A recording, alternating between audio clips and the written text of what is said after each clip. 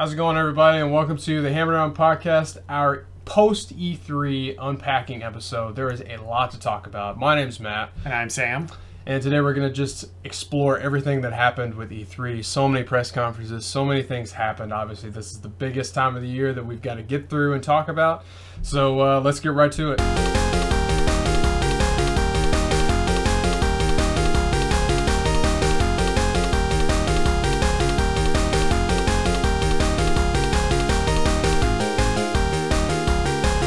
Okie dokie. So the first thing that happened was EA had the press conference on Saturday. I'm kind of curious to hear your thoughts on how this went. I mean, I don't particularly care for EA, but there's still I'm still excited to see Anthem and all that show up. Yeah. Anthem, Battlefield, Battlefront. Mm-hmm. They talked about Star Wars for about 2 seconds, like the new vague game they're working on. on. Oh my gosh. I cannot tell you how annoyed I was that some dude in the front row in a folding chair looks like he's just been surprised by this woman, and she comes down. So I hear you have a new game to announce, and he's just like, yeah. We're not really ready to reveal it, but it's what was it called? Like Fallen Order or something like that. Yeah, Star Wars Jedi Fallen Order. And this lady's super psyched. She does not realize that this guy can't reveal much, and she just keeps asking questions. Well, also, I don't think she's seen Star Wars because he was like, yeah, it takes place between episodes 3 and 4. She's like, oh, so that was a good time for the Jedi? And he's like, no, they were kind of hunted down and killed. Yeah, I think that lady was awful. I don't mean to be just straight up mean, but she was not great. We were sitting there. It's like me and my wife sitting there watching, and we were both just like, this woman who they got to do this and host is just so bad at I feel like it job. I think it wasn't her fault. I think they're just like, you need to go interview that guy. And just I really I don't know anything about Star Wars. Like, go do it. It's like, okay, well, yeah. And I kept feeding her questions, but yeah, he just seemed very reluctant to reveal it. I mean, it's cool that we got an announcement of a new Star Wars game. Because he announced it, and I wanted to be excited, but he was just like, yeah, I really don't want to talk about it. Like, well, cool, I'm not pumped at all for this. I know, I'm just like, well, we got that anticlimactic tease of a Star Wars game.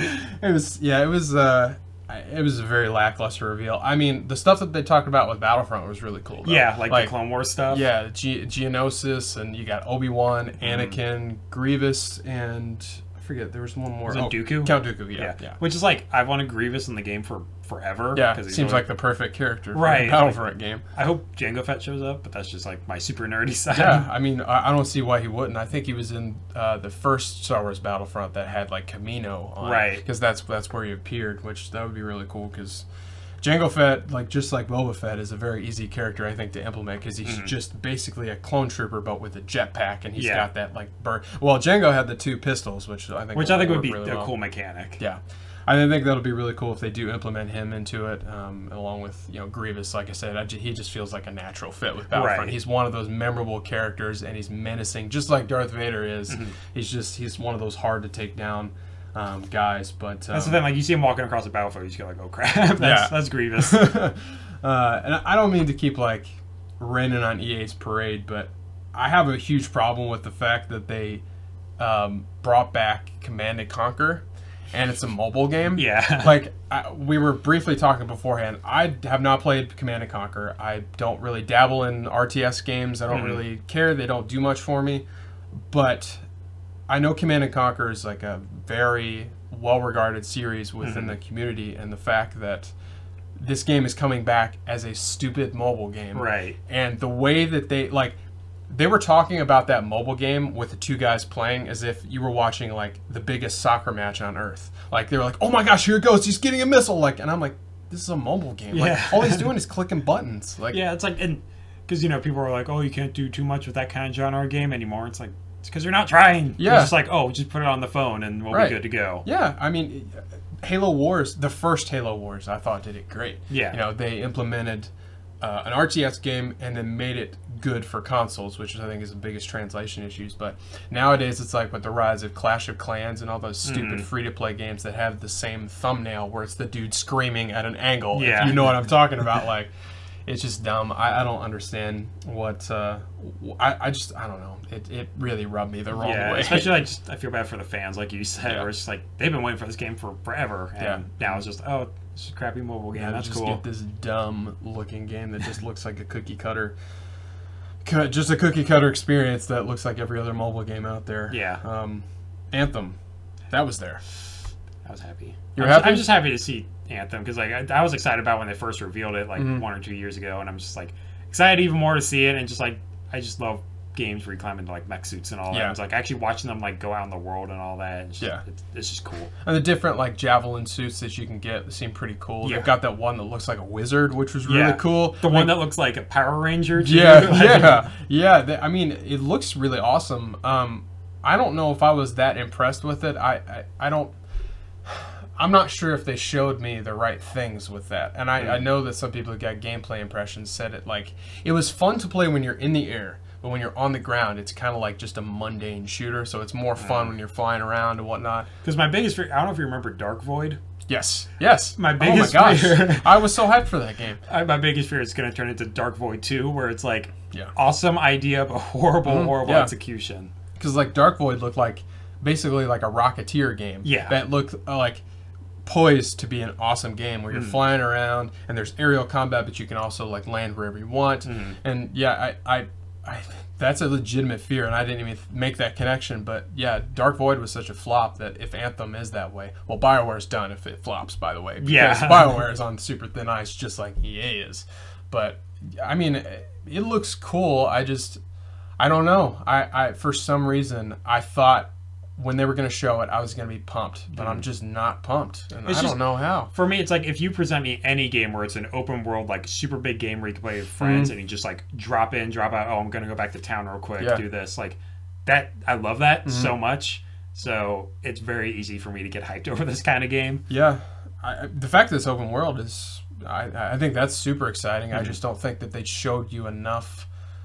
I don't know. Like what you were gonna do. Like granted, it's cool showing us missions, but like what kind of role playing elements are here? You know, how can I customize my armor? You know, because they teased all that stuff and they talked about it, but I wanted to see it. Like, can I make my javelin like yellow and black, like my favorite color combination? You know, who can I talk to in that hub city? Because I know that it's like the missions are the co-op experience, and then the hub world is where like the role-playing elements take place, which is like my biggest worry is going to be like a Destiny like side quest where it's like just go out there and fight a wave boss and then go back to the base and get your money. Do the same mission that you've done 7 times already and get more gear. But you have friends, so why do you care? You get loot. Right. You know? Yeah, I mean, I don't know. It's coming out in February 22nd, the most popular date of the year. Yeah, every other game at E3 is coming out February 22nd. I imagine that when Anthem, when it came out and said, and it's coming February 22nd, all the other developers were just like, oh my gosh, crap. Like, no one told us that. Like, everybody's just swarming to that date for some reason, because I think I've mentioned it in podcasts before, that February, like early spring area, it seems to be a sweet spot and like a gold mine for some of these games, because Ubisoft has hit there every year, and the fact that Anthem wants to be there, I mean, we'll get to all the other games that are coming, but like, it's interesting to me that now everybody's jumping on this bandwagon, and now it's just going to be like any other time of the year, you know, and like it's not going to be one of those one-hit wonder type games that'll come out and then everybody will buy it. So now February 22nd is just like the new Christmas day. Because like I thought it was weird last year when like on the 26th there was like Assassin's Creed Odyssey and like another game came out like all at once. I was like, oh wow, that's packed. But then now we got February 22nd, which has every game coming out. Yeah, I mean, we'll see how that's going to work out in February. Any final thoughts on EA? Anything? Not really. I mean, like I said, it was kind of lackluster. Yeah, kind of straightforward. Yeah, they showed some sports games. They showed some indie games, the EA original titles, and you know, I don't really have any strong thoughts for or against EA right now. And I thought they did a decent job. I don't know. I was really distracted by how bad the host was. I know I'm going to mention that again, but I was just like, gosh, she's so bad, and I can't tell if it's the cue card she was given or the fact that I don't know, she was stuttering and she was having a really hard time, it seemed like, getting her words out. She wasn't like having a good time. She wasn't comfortable. She was trying to do too much. I hate that that's the biggest takeaway for me. And you know, they did show Battlefield, but I feel like, again, I'm not hyped about Battlefield 5. I'm just not. I am a little. Like, and I'll be anxious to see how that comes along, and when we get more of it, because I feel like we did not get a whole lot of gameplay. Yeah. Which sucks, because I really wanted to see more of that game, and I wanted to see what actually happens within the game, not just these like, oh, look at our campaign. Oh, and look at our statistics. This is what's going to happen in the game. Well, show me. Come on. I wonder if they're just implying like, it's the gameplay is exactly like Battlefield 1. It's just Battlefield. It's World War II now. Yeah, I mean, I guess so. And then after EA came Microsoft. Yeah. Which had the biggest press conference, one of the biggest I've ever seen. Right, I've never seen that many things happen at one time. And kind of gained like unanimous like praise. Like everyone was like, yes, this is the best one out of it. They did a lot, and like we talked about beforehand, I was very impressed with what they did because we talked about how they weren't quite, I wouldn't call them on thin ice, but they were at a point where they could kind of make or break their future. Yeah.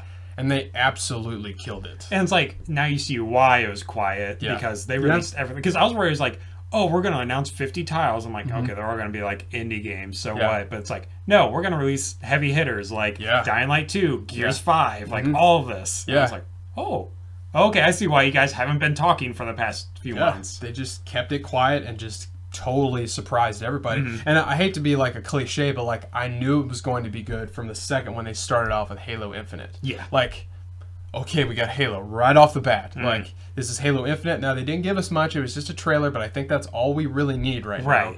You know, I'm happy that they're working on it, and I'm hopeful for the future. It seems like they really understand the failure that they made with Halo 5 with the campaign. They've got a solid multiplayer base there, and I don't know. And a big theory out there is if Halo Infinite's going open world, like that would be really insane. That would be really cool. And I don't think it makes sense canonically. I know you haven't had much experience with those, but it just would kind of feel weird having a military game that's open world, because Chief generally works within the confines of the military. So you going open world and doing what you want kind of seems odd. But I think it could work, because if you're like on Halo, then immediately like you have your like limits. True. So it's like cool. But I could see anything where it's like, oh, we need you to go to this military base and do this thing real quick on the other side of Halo. Yeah. And then go do that. So I think that'd be awesome. Yeah. But yeah, opening with Halo was amazing. And I was like, even then I was still worried. I was like, okay, now what? Is it downhill from here? And it's like, no, we're like one after another. Like Forza, like everything came after. Yeah. And like the pacing of it was amazing too. Very good, yeah. Because I was like, they revealed it and then like, they just like either kept going or they like talked about it for like a brief moment and we're like, okay, we're just gonna move on now. You hit the nail on the head. The pacing was fantastic. I felt like everybody who came out on stage was really proud of their product, and it wasn't like a prideful type thing where they're just like, look at what I made. It was like, this is going to make you very happy. Yeah, like we did this for you. We're focused on you, the consumer. I sent out a tweet when the Xbox press conference was happening. Like Phil Spencer is like the best hype man in the video game industry. I love that guy. Like he's right up there with Todd Howard, where it's like when he talks, I listen. Like he was out there on stage, just completely reassuring that everything's fine with Xbox. He had like the biggest smile on his face too. He was like super enjoying himself. He was awesome. He was loving it, and he has full confidence in those companies. He went out and bought 4 studios. Yeah, and which shocked me because it's like, we've acquired, where are they here? So they acquired Playground Games, which makes Forza. Ninja Theory, which made Hellblade. Great, amazing. Compulsion Games, which made We Happy Few. Yeah. And like, they also acquired Undead Labs, who made State of Decay. Which I thought they already had. But I did too, and I was like, oh, okay, cool. Yeah, like, I'm glad you got that. I was just like, we're ready to fix our first party problem with this, and they're just buying studios. And it's not like one of those things. I trust Microsoft, and I understand what they're trying to do. They're not buying up studios to consume them and make them a part of Microsoft. Kind of like EA. Yeah, exactly. Yeah, you and I are on the same page, because EA does that. They have a bad reputation of buying developers and then just crushing them and just sucking them for the resources they have and then killing them off. But I think Microsoft is going to nurture these people in the same way that they've done with Rare. Yeah. Rare has stumbled quite a bit, but I still think that them having Rare is a really good idea. And now that they've got all these studios plus Rare, it's just amazing. Like, also, it's like Microsoft has a really good like publicity team. Like they know how to like advertise their game. So I think that's like one thing that made Sea of Thieves was so good is like it's a super simple game, but I think if it had not been for advertising, it wouldn't do so well. So the fact that they're acquiring like these smaller studios and then like we're gonna give you money and advertising so people will actually like go out of their way and like make you a household name pretty much. Yeah, they're just pouring money into them and saying, okay, run with it, kid. Yeah. Like do what you want, do what you do best. I really liked what I saw from We Happy Few. I thought that looked really cool. That's a game I've been interested in for the longest time, but like only in concept. Right.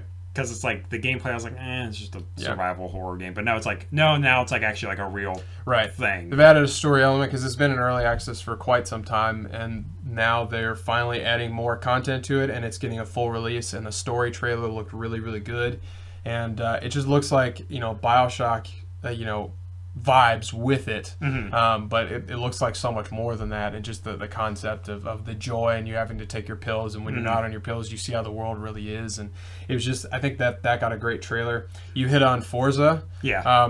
Forza Horizons 4 looks incredible. I think I tweeted as well, that's the most beautiful game I've ever seen. It looks phenomenal. Do you watch Top Gear sometimes? Oh yeah. Okay. Like, because Top Gear is set more in the UK. Like I felt like I was watching a Top Gear episode. Because when you're watching Top Gear, they drive the car through these beautiful country landscapes, and they've got this swinging helicopter shot, and it just reminded me straight up. It's funny you say because I got gigantic Top Gear vibes too, because I was like, oh my god, where's the stick? I was just waiting for Jeremy to come out and start like describing this Aston Martin to me, like with his soothing voice. And this might be the first Forza game that I'm actually pumped for, because I like that environment. It seemed like really cool. The Forza Horizon games are always good, so I just really, I don't spend much time with them, but I think I might with this one for sure. I won't say I'm excited for it, but I do think it was like awesome seeing just like the from a technical standpoint, like the scale of this game, the like power of the engine that like it runs on, like how it has like so many things going on, and like the dynamic weather system they like really highlighted. That was awesome. And it looked like it really had an impact, like because it's like we've added dynamic weather and it's just like rain and it doesn't affect anything. I'm like, okay, like I'm glad you added rain, but it doesn't change a thing. I also like that this, it's like you can now access areas you previously couldn't. I'm like, that's something you never hear in a car game. So that was weird. You just go wherever you want. It was funny watching. There was some dude when they had that demo mode. There was some dude in a Land Rover just crashing through concrete walls, and I was just like, okay, all right, cool. That looks like a lot of fun. It's like every one of their games are it's like you're showing off, but in the best way. Like. I mean, like, yes, we're just super proud. We want to show off. And heavy. Like you said, great demo, great PR team. Gears of War. Did you get thrown off? Oh, yes. At the beginning?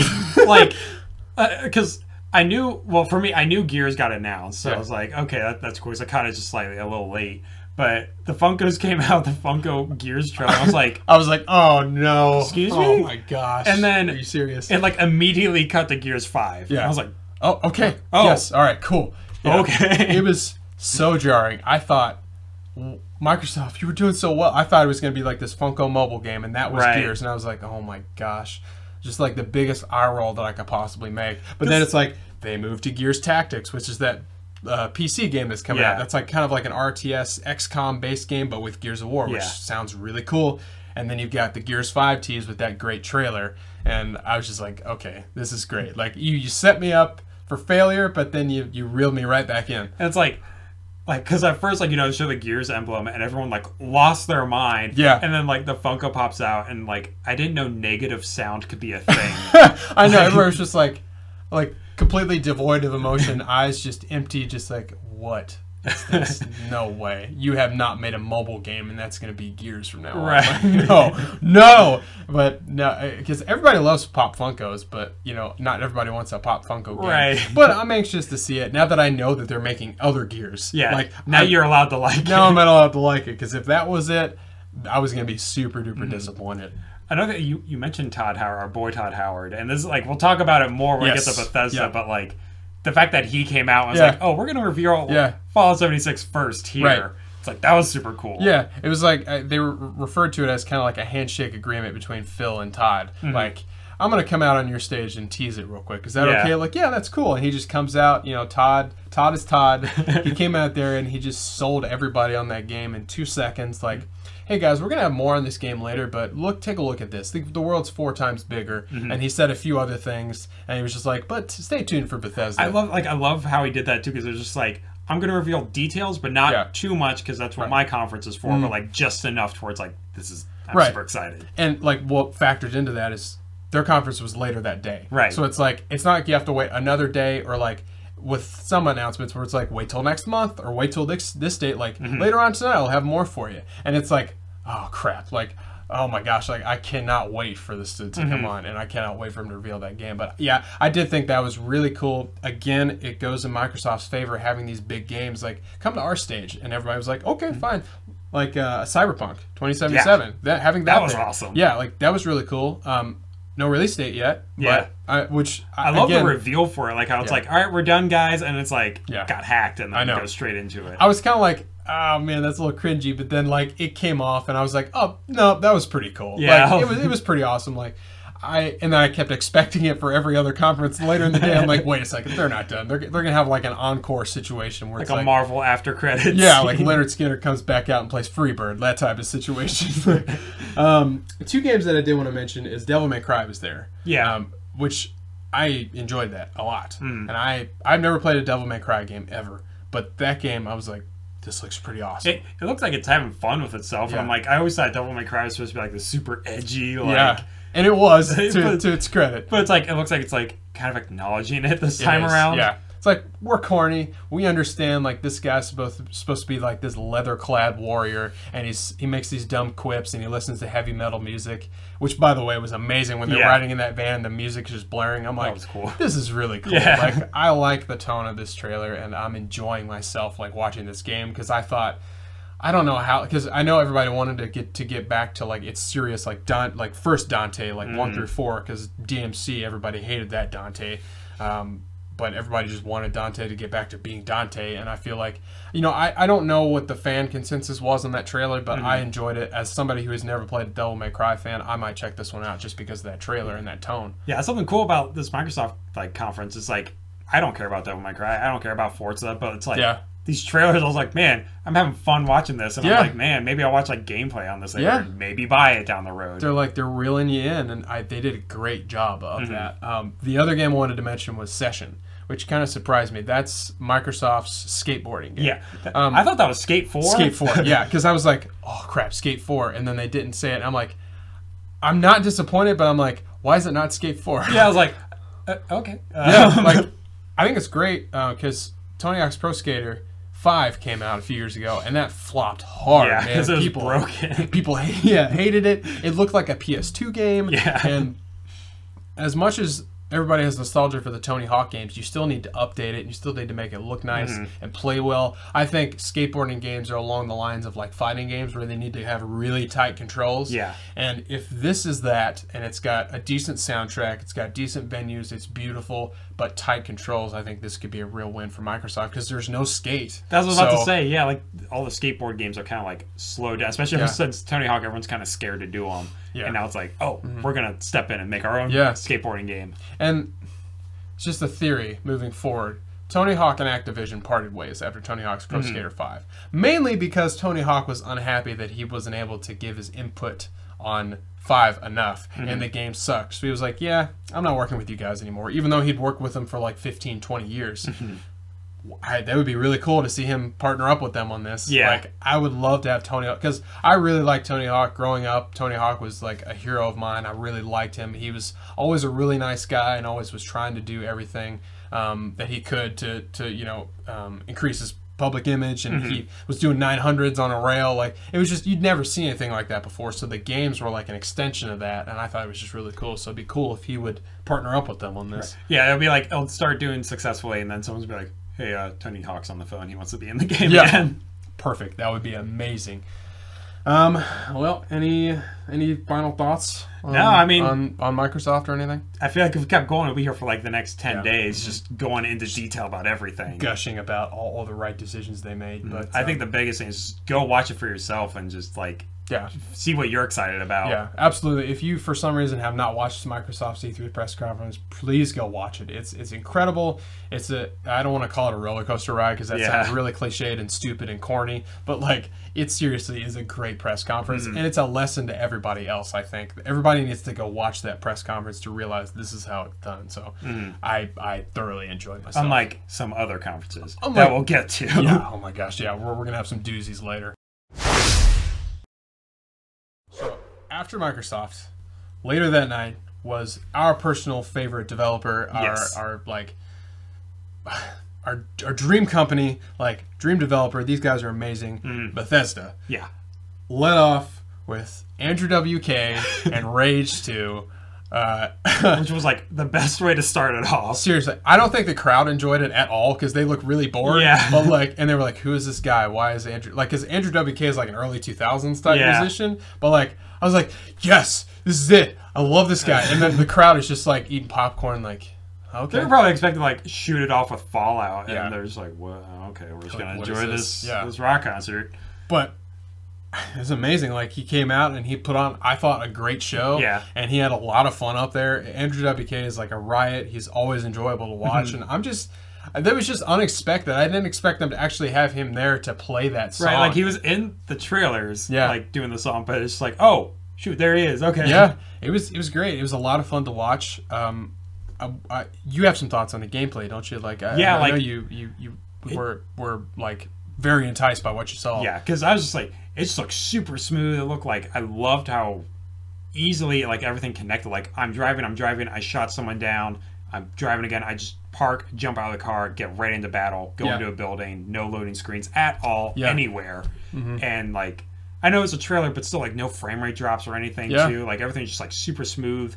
The fact that like he summoned that like spaceship and just like press the button and like I said, no loading screens. So it's just like, oh, yep, there it is coming into the world. Yeah. And it's like, oh my god, this is super cool. And he goes up there, grabs a thing, and like dude says some people are coming. And it's just like, how is this all happening at once? Like, right. This is like I feel like I said this in like the last episode, but like my Dream E3 demo where it's like everything's like super smooth and like awesome. And I'm just like, oh my god, I'm having so much fun watching this. And yeah, to that point, like that wasn't just an E3 demo. Like, that's how the game's gonna be, which is really cool because they hit on like seamless open world was one of the things that they said, and I enjoy that because that is non-immersion breaking. Because I have a really bad habit when playing open world games that have loading screens. Is when I get to one, I pick up my phone and start looking at Facebook or Twitter or checking my messages or whatever, and it takes me out of it. And then I spend 15 minutes on my phone when the game's already been loaded. Yeah. And then I'm like, oh shoot, I'm playing a video game. Yeah, I've been standing there for about 5 minutes. Yeah, and I'm just your character does their like static animations where they're like picking their nose or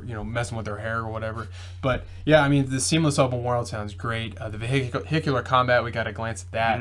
I'm really excited for that. The driving mechanics look great. It looks a lot like the best parts of the Mad Max game that came out a few years ago. And again, they're just proving boomerang. That boomerang thing, like the like boomerang frisbee looking. Yeah, I forget what it's called, but like the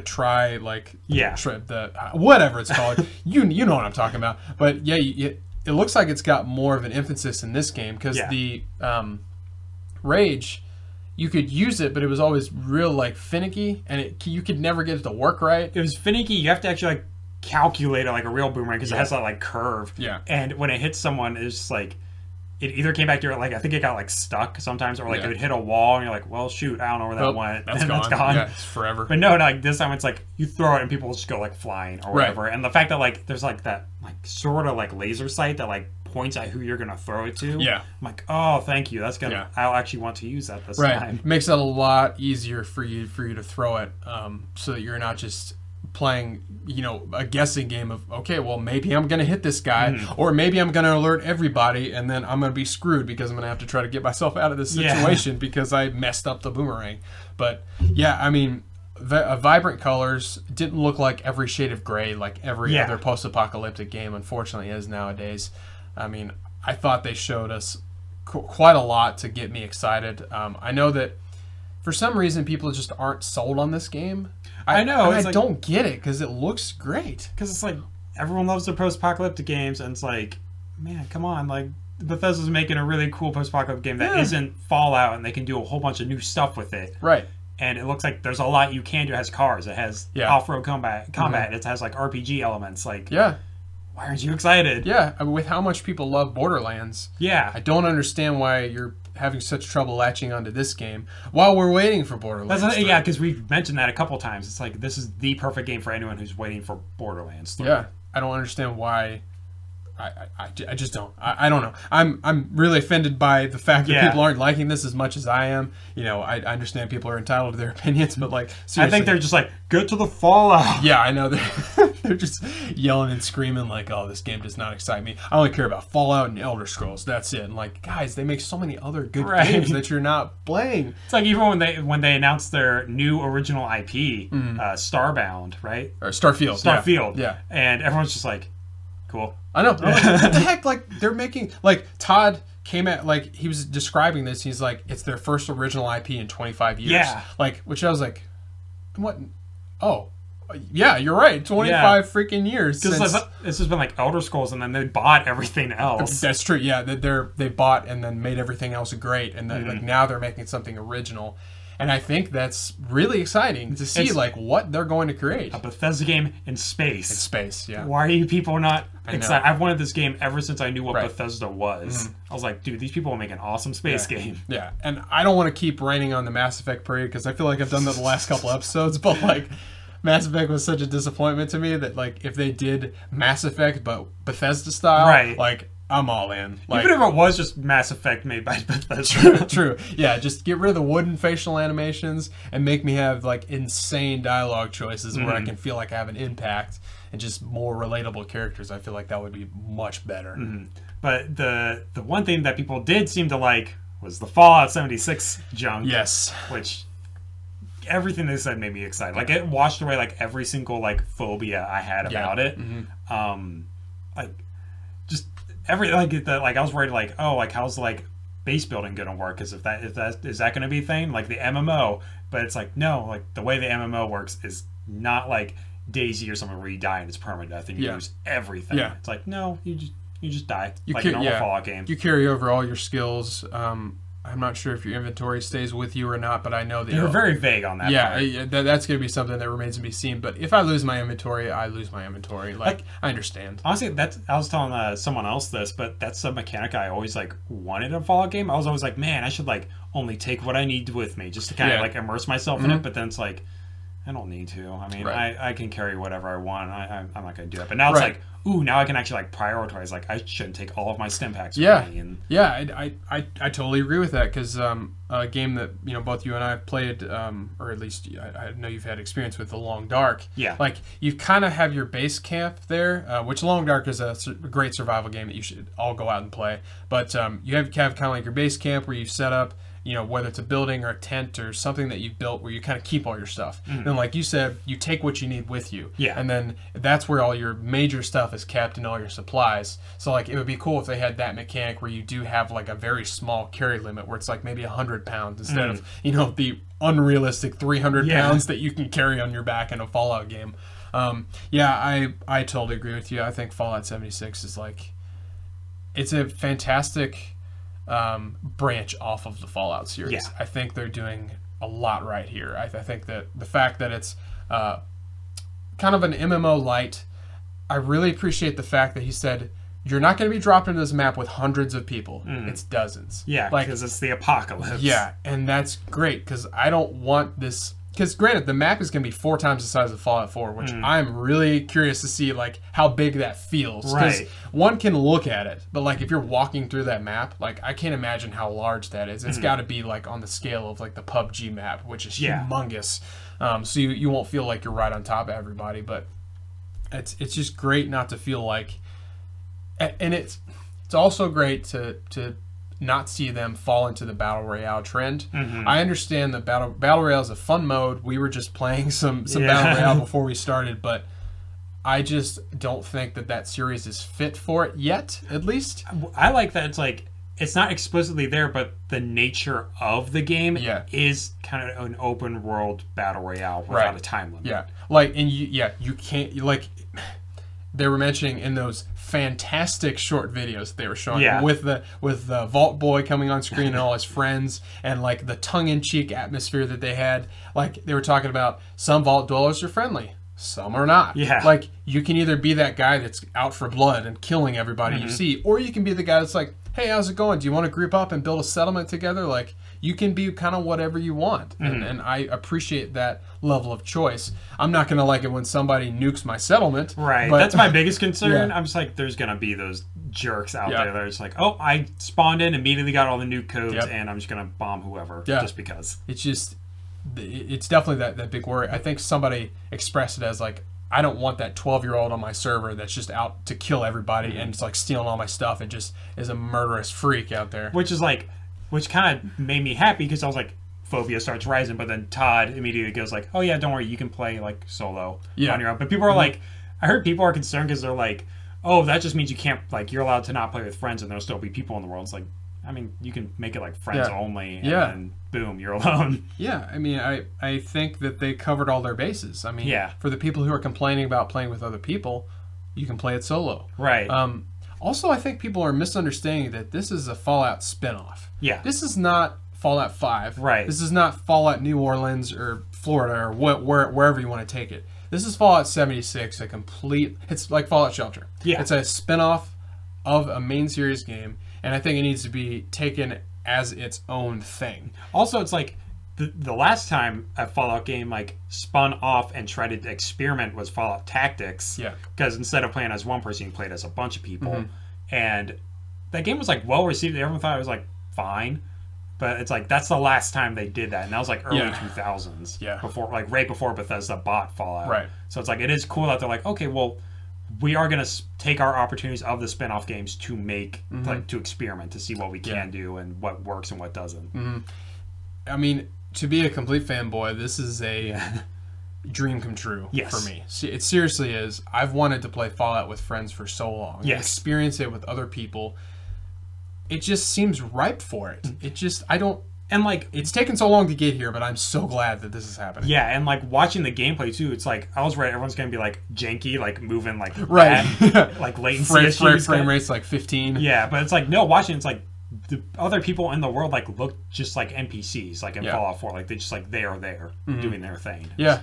Like, this is awesome. Yeah. And, like, kind of back to Rage 2, it's like, the fact that this is going to be a world where it's Bethesda sized and, like, he said that it's in a new engine that has like so much more detail that there are going to be people across the map and it's going to be able to run that. Right. It's like, that's awesome from a technical standpoint. It is, yeah. It's and to be able to have item interaction, if you're opening doors or drawers or picking up items, like to be able to run all that at the same time while because PUBG is not Fallout. Yeah. PUBG runs very low detailed environments, but Fallout, a map that's 4 times as big as Fallout 4 and that's rendered so like detailed shadows, you've got very detailed wildlife and trees and foliage, and just like miscellaneous objects that aren't fixed into the world, like they're like loosely there.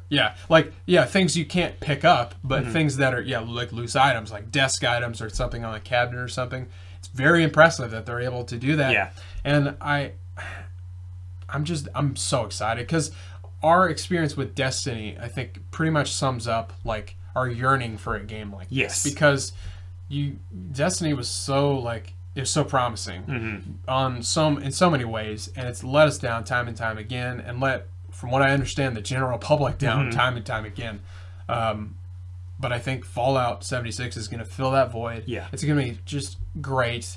I just know it's going to be really, really good. I can see myself seeking like hundreds of hours into it with like with or without you guys. Like I'm going to be on that 24/7. Yeah, and that'll be something interesting too to see. Like if I'm playing with you guys, say I finish up playing with you guys one night. We go to bed. I wake up. You guys are around. So I'm like, what? I'm just going to do some solo stuff real quick. Like how am I going to progress? How am I going to be able to progress by myself? Right. How am I going to be able to keep up with you guys by myself? Am I going to get ahead of you guys? Or is it going to be kind of like a more level playing field? Obviously, we saw a lot of details, but there are a lot of questions with it. They're good questions. Yeah. Not meaning like, well, crap, how's this going to look? Well, how's this going to work? That's something I was explaining to someone else. I was like, I have new questions. All my big questions were washed away. Now I just have a bunch of new questions where are more just like curiosities. Yeah. They're just like, there's no good or bad answer. I just need an answer. Yeah. And I can easily wait until November 11th is when they announced it was coming out. Yeah. So it's like, first of all, okay, backtrack a moment.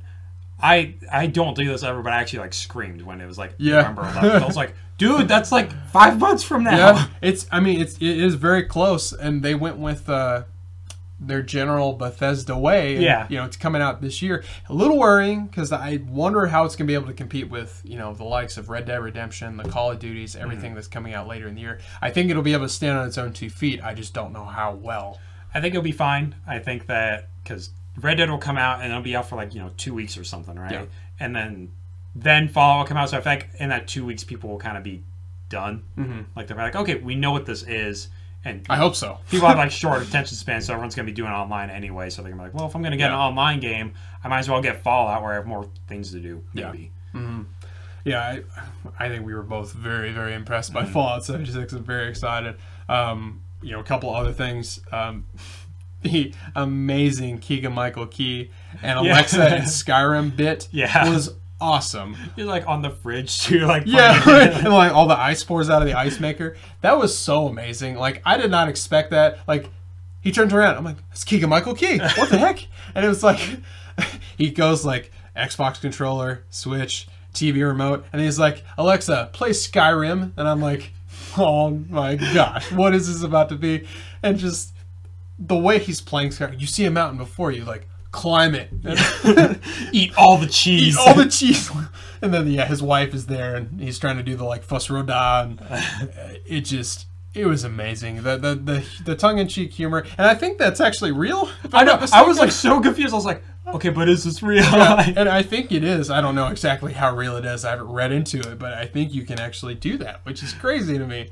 That's just so dumb but perfect, and it's just amazing that like the whole time like Bethesda had like such a like self-awareness. Yeah, they did. Because like I loved when Todd was like, because sometimes it just doesn't work. It doesn't just work. I know. Yeah, you've complained about our games being buggy in the past. Like it's like I hear this sometimes doesn't work. It was so perfect, and like with Rage 2, it's like we want to thank our friends at Walmart Canada who just cannot keep a secret.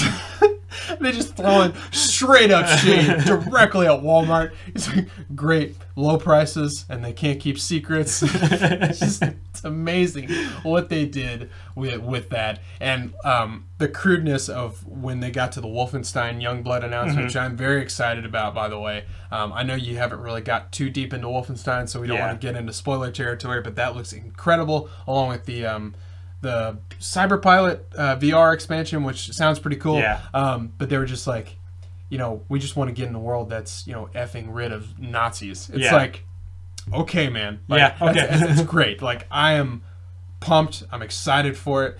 Everybody on the Bethesda stage, I think, did a great job of just being straight up with people. They didn't pull any punches. They were hilarious with how just... crude they were. Yeah. And, they didn't try to put on, like, a PR face, so to speak, where they're just, like, eloquently displaying their games. It's like, no, we're going to tell it like it is. It's like they carried that energy that Microsoft had. It's like, we're just happy to be here. We're Yeah. going to, like, show off our games. We're just happy. And, I think part of that is the fact that people know that people love their games. Yeah. But I still think they did a great job, even though they... Which, by the way, I love the part where, like, Todd's like, I know the one reason why you guys are here. It's like, Todd Howard. Yeah, the guy in the back. Yeah, oh my gosh. Even he was like, he struggled to move on from that because he was trying not to laugh. But, I mentioned it earlier. Todd Howard and Pete Hines. I'll throw him in there too. Yeah. Because those two guys from Bethesda just know exactly what they have.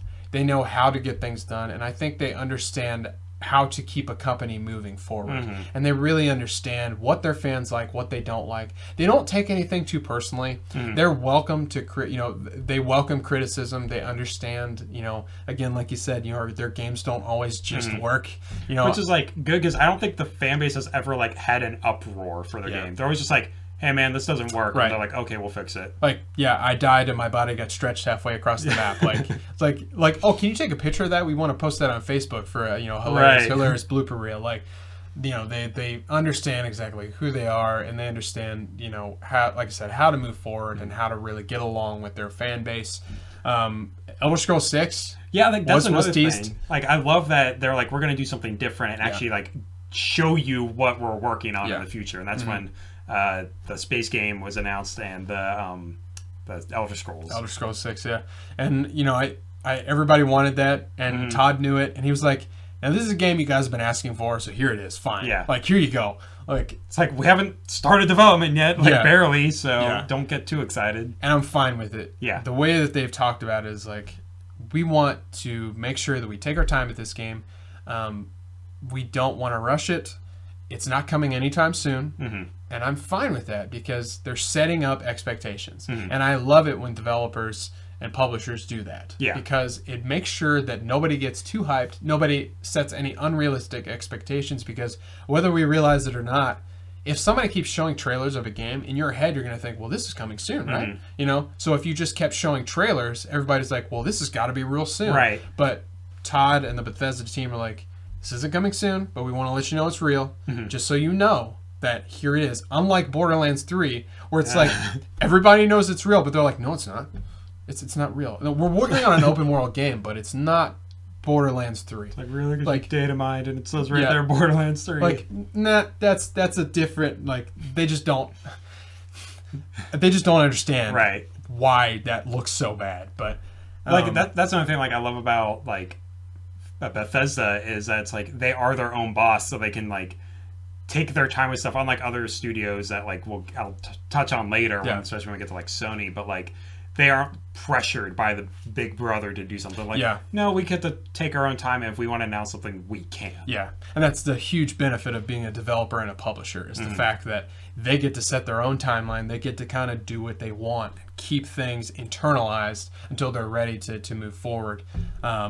And I know we're kind of getting long-winded on Bethesda here, but we just love Bethesda so much. We're just so excited. Yeah, we're very excited of what they come. I think they had a great show right up there with Microsoft. Couple of last things. I got a prediction right. Doom Eternal is coming out. So that's the sequel to 2016's Doom. Looks much like the same. The dudes who revealed it, again, were amazing. They're like, you guys wanted Hell on Earth? Well, here you go. And that's exactly what's taking place in the trailer. It's like literal hell on Earth, demons roaming the streets. Which is like, you were wondering where it was going to go next, and it's like, there you are. Yep, I guess we're coming back to Earth. There you go. Because, like I said, I think last week, Doom sort of wrapped up, but didn't, and left it open-ended, and now we kind of see how they're going to continue that. I'm excited to get gameplay of that. I'm excited to get my hands on that, because that is a fantastic game, very underrated game that came out from Bethesda. Also, Prey. The stuff from Prey was really surprising and cool. Like, so you had the Mooncrash DLC. And then you had the Typhon Hunter DLC. The Mooncrash DLC, if I remember correctly, is it that or the Typhon Hunter? The one where it kind of like resets every single time and you can do different playthroughs. I get these mixed up. They're so close together. But then there's another one where it's like you're hunted by typhons or something like that. It's very confusing. I can't remember exactly which one, but I know one of these. Now, Mooncrasher's available right now, by the way. Like, that was just announced and revealed right there. That was cool. Which is very cool. I think the fact that a lot of people did that, because EA did that with Unravel 2, and then, Bethesda followed it up with this, but it looked really cool. It looked kind of like what I thought Prey was going to be. And the fact that you can play through, the same map, but everything is RNG. So everything is like everywhere, and everything moves around. Each time you play, you get a different playthrough. There's different hazards, because one thing they showcased that I thought was cool was they showcased somebody walking through a doorway once. Nothing was wrong. Then they walked through it again in a different playthrough, and it was blocked and on fire. And I was like, oh, so like the map changes, and there's different hazards that you have to avoid to get to your goal. I think that's very smart. I think it's really cool. Because I think it's funny, because your feelings on it were exactly how I thought Prey was going to be. I thought it was going to be like, everything's different each time. Like, something like either you have a direct influence on the environment or whatever, but it's like, it's very linear, very straightforward. So it's like, it is cool that now it's like, oh no, like no two playthroughs are going to be the same. Right, and it's it's just kind of that like condensed open world type feeling, like we were talking about, like our dreams with Dead Space, where it's just like you're on the ship, there's no instructions, you have to get from point A to point B, but like you can take any route you want. You're kind of doing what you want in that aspect, and it's great that they're taking this approach. So again, I know we've been getting long-winded on Bethesda, but any final thoughts? Anything else that stood out to you? Because I know we pretty much covered most of it. Yeah, I mean, that Elder Scrolls mobile game looks cool. Yeah, the Blades. Yeah, what, that's getting a beta or something here soon. Like, yeah, it looks fun. Yeah. It'll probably kill my battery in about 2 seconds, but... Much like most modern games, yeah. It looked great, and it's rendering all the environments, but yeah, it's probably going to kill your battery in like 2 seconds. But, I just thought Bethesda did just a fantastic job. As usual. Yeah. So it's kind of ironic. After the great Bethesda show, the next day we get Square Enix, which... oh my gosh. I don't understand... It was bad. Yeah. There's no way to say it, and I know that we're not alone in that. Because we took a Twitter poll, and most people were just not impressed by Square. It's like, ever since Bethesda, and like, we'll keep touching on this with the next few, but ever since like Bethesda and Microsoft, like that day, the energy just like died. Like everyone's like, well, can't top that. Let's just show our games and go home. Yeah, we kind of got spoiled with that second day of 2 great press conferences, and then I won't say it went downhill from here because there were definitely some ups, but I definitely felt like Square followed it up pretty poorly. It definitely had that Nintendo Direct vibe where it's got like the video instead of an actual press conference. Not a ton of highlights. Yeah. Not like... Well, the 2 that made me happy, well, I know Kingdom Hearts 3 like blew everyone's mind. Yeah. Which was like, we'll get back to that. The trailer was awkward though. It was. There was no background noise. Yeah, you and I talked about it. Like, if and I don't want to get off on a tangent here, but if you watch that trailer, like, let us know if you thought the same thing. But so you had the dialogue and you had the music, but there was no sound effects. It was really awkward. Like now, granted, the gameplay had like sound effects from them doing the attacks and stuff. But when they have dialogue, like people were running, they were opening doors, they were doing different actions, but there was no sound. It was just the music in the background. Yeah, so it just felt really weird. And it's like the trailer happened, everyone like freaked out, and then like Square Enix is like, no, don't leave. We have like a few more games, but like no one else seemed to be excited. Like they showed Just Cause 4 or 5. Four. I said 4. One of those numbers. And I was super excited for that because I'm like, oh shoot. Yeah. Like, that was a good trailer. Yeah. That was a very good display of that game. I like that because Just Cause is like one of those games that like it's the only type of game that can do its type of humor, which is like over the top but not like silly, but goofy but not like stupid. Right. And it's like, I feel like it's a better Grand Theft Auto game than Grand Theft Auto.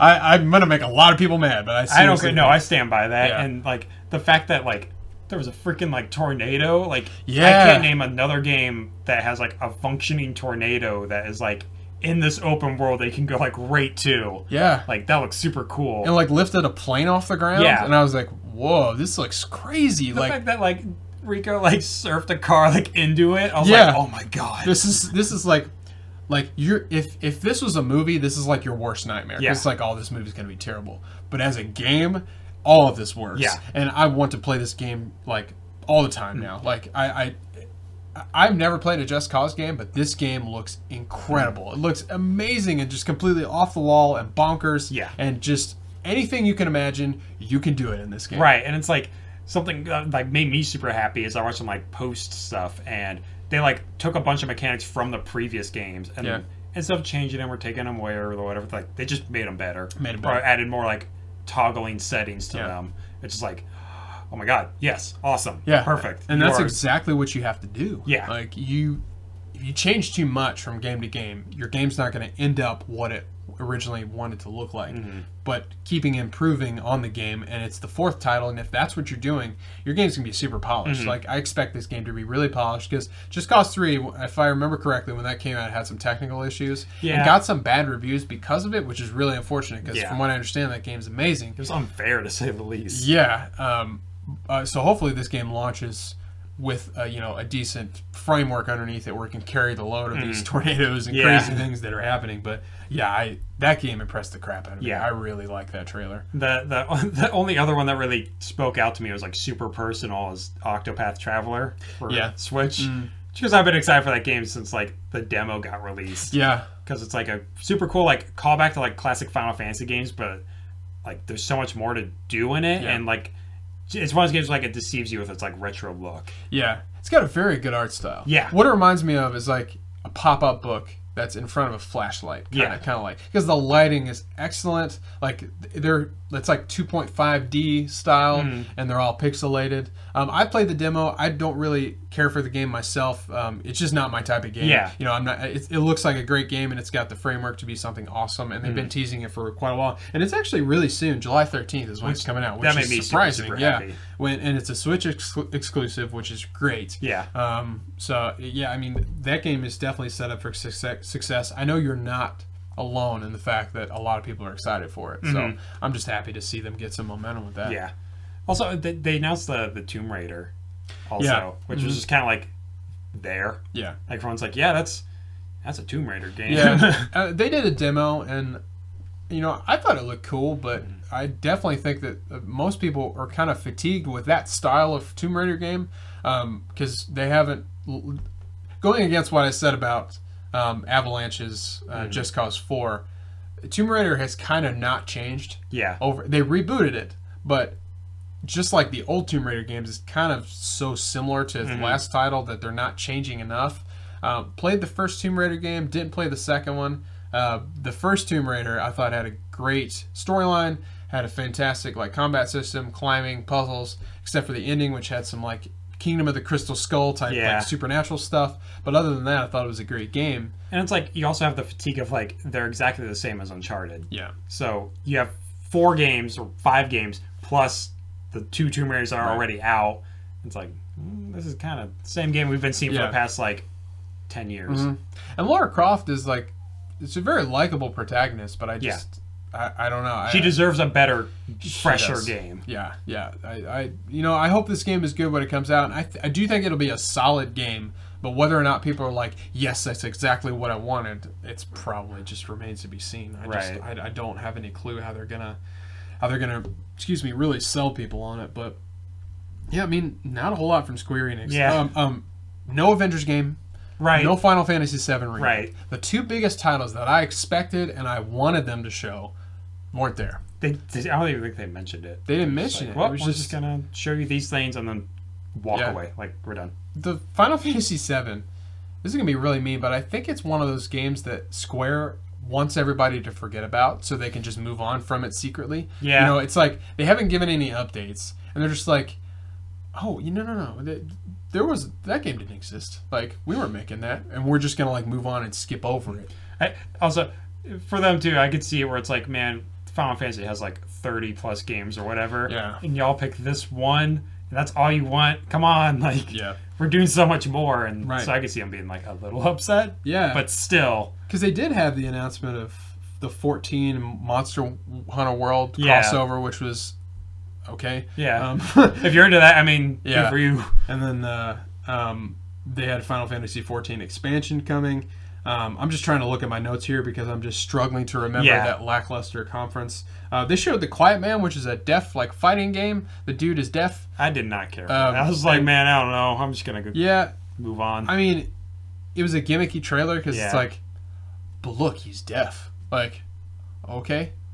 What's he doing? Why is he in this alley with these 2 guys? They show like, I guess, gameplay because they move into like character models, but I don't know what's going on. And the fact that they said you can beat this game in one sitting, it's like, why would you advertise that? Yeah. Like, without anything else, and all you say is you can beat it in one sitting. It's like, why would I get this game then? I don't know what it does, and I can just beat it in 2 seconds apparently. Yeah, I mean, why would unless there's like a high replay value where it's like every time you play this, it's different. Like, I don't want to. But we don't know that. Yeah. I mean, because they didn't say anything. Or unless this game is like 5 hours long. Like, okay, I get it. And it's $20, you know? Right. Like, if it was 5 hours long, $15-$20, okay, that's fine. That's expectable. But like, this can't be a AAA game that can finish in one sitting. Yeah. That is not good at all. Like, that's the worst thing you could say about that game. Like, unless it's because of some glitch, I should not be able to finish that game that quickly. I know we don't have very many thoughts, but did you have anything else to add to that? Because I'm really struggling to find things to talk about. That's about it. Yeah, I mean, I guess that's kind of Square in a nutshell. But. Yeah. And then after Square came another controversial press conference, at least to us, Ubisoft. Yeah. And Ubisoft about did the same thing. Yeah, just meaning that they did not have anything I don't know. They had very little that was meaningful, and I thought they had a poor press conference, to be honest with you. Yeah, the only thing that stood out to me was Assassin's Creed Odyssey. Yeah. Yeah. Yeah, I mean, seriously, that's the sentiment. It's like, it's Assassin's Creed, and there's no assassins, and it's just not... I don't know. I like those early Assassin's Creed games. I've told you before, and they're moving so far away from it, and the fact that it's not centering around the Assassins and the Templars and their conflict is just not interesting to me. Which is like, is cool because, like, you know, I played like 2 games, and my ideas on it are very like limited to those 2 games, and I see it so independently. But you, as a fan of the franchise, it's like they should have broken off long ago and kept with like a story-driven, stealth-based combat game, and then do all this awesome open world RPG stuff with a new original IP. Yeah, because obviously they have like all these super cool ideas and all that, but like they're just trying so hard to like shove it into Assassin's Creed. Yeah, they literally called it an RPG, which was like, I don't want that. Right. Like, I'm sorry. Like, I understand what you're trying to do here, and it's great. The game looks good. Yeah. But that's not Assassin's Creed to me. Assassin's Creed to me is like meticulously planning a plan of attack to attack these people, and the combat system is like so similar to For Honor. Yeah. And which frustrates me, because if it's Assassin's Creed, an assassin is not a guy who's going to go out there and take out 5 dudes with some giant sword and look like Captain America out there. Yeah. Like, I don't want that. I'm like, sorry. That was like a thing in Brotherhood, if I remember, because it was like, oh, you have Ezio, who you play as, who you're familiar with, but then you have like cool dude over here with like the battle axe, or this guy over here with the crossbow. It's like, that's cool, because those are different people that you recruit. Yeah, exactly. So it's like, these are just game mechanics of other people, like companions on it. So that's cool. But now they're like, no, we need to make that all in one. Right. Like, you guys are they're trying to do too much with one title, and I don't think Assassin's Creed is the title. You need to make... Because I don't know if you remember that launch title for Xbox One called Rise, Son of Rome. Oh, yeah. This game looks just like that. Yeah, because it's Greece. Yeah. And Rome and all that. Yeah, and you've got the same look and feel as that. I just feel like, why don't you just make a game like that, but not Assassin's Creed? I don't know. Also, it's like something else that is apparent to like kind of what I was saying, like why I feel so strongly about like they have ideas but not a game to put them in.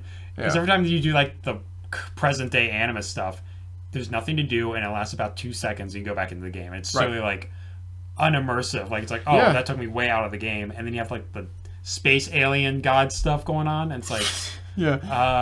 Well, like, I'm so lost. I thought I was in this like super immersive RPG world set in ancient Greece or ancient Egypt with like hyper accurate like details, and it's like, oh, now we're going into this like weird area with a story that you guys seem very, very tired of at this point. They're taking it in a completely different route. They're taking more of the mythological Greece route than they are the historically accurate, and I'm like, well, you can't have both. Like, they can't make up their mind. Yeah, they kind of want to do both, but they want... I don't know. I mean, it's kind of like Battlefield 5 with World War II, I believe is what they're going to. Like, they're trying to put their spin on it. And I just think it's weird messing with historical accuracy, because I'm kind of like, if it's alternate history, that's cool. Right. But if it's like, no, we're imagining like that this happened, like this was the truth. Like, I don't know. Like, maybe those two are kind of one and the same, but I just feel like you could approach it differently. Because like, because kind of like what you said, where it's like, you can't really have both. Like, it's like, if you want a super hyper realistic game, that's cool, but you can't have that mythological or like change it too much to where it's immersive breaking. Yeah, it just felt weird. I thought Ubisoft was kind of self-indulgent, took a lot of victory laps with Rainbow Six Siege, and For Honor, which I'm like, okay, which is awkward. It's great. They're talking about their player base. They're talking about how many people played it, which is great. I'm glad you're saying those numbers, but you're not really saying anything different. They teased some sort of documentary on Rainbow Six Siege, which I was like, okay, that's neat. And then you got this, oh my gosh, so cringy, that Evel Knievel guy who... Trials, first of all, had a play... Oh my god. Like, Trials does not belong on an E3 stage. I'm very sorry to say that, but it doesn't need that big showcase. I know people like Trials, but to actually, like, focus on that game for so long... I just don't understand. I know people like Trials. I didn't know if they liked it that much, and I don't think anyone really did. They're all just like, oh, all right, I guess. I don't think it deserved that spotlight. I don't know. I mean, Trials is a good game, and I enjoy it myself, but that whole bit was just terrible. Like I saw him on the dirt bike and I'm like, this is gonna be really awkward. And he rides up there and then he falls on the fake podium and I'm like, this dude is, oh my gosh, this is way too hard of a sell on this game. If you want me to play your game, show me gameplay, tell me about the new stuff and systems, then get the heck off the stage and let the next guy come But no, up. they had to pat themselves on the back. And that's what they do, yeah. And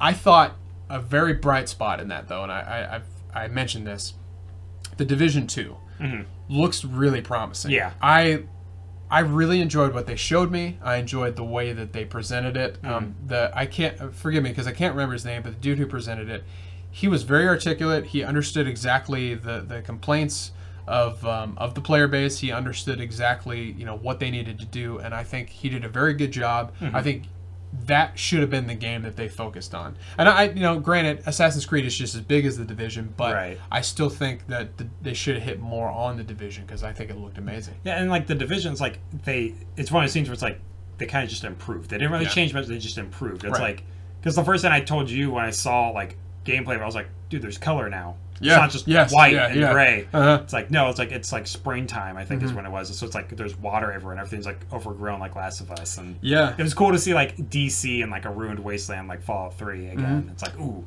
this is cool. Yeah, it was really cool. And they added 8-player co-op on raids. Yeah. So they're adding raids to the game, which I think is really cool. They have a 3-episode free DLC in the first year, which is awesome. Free DLC. I'll take it all day long.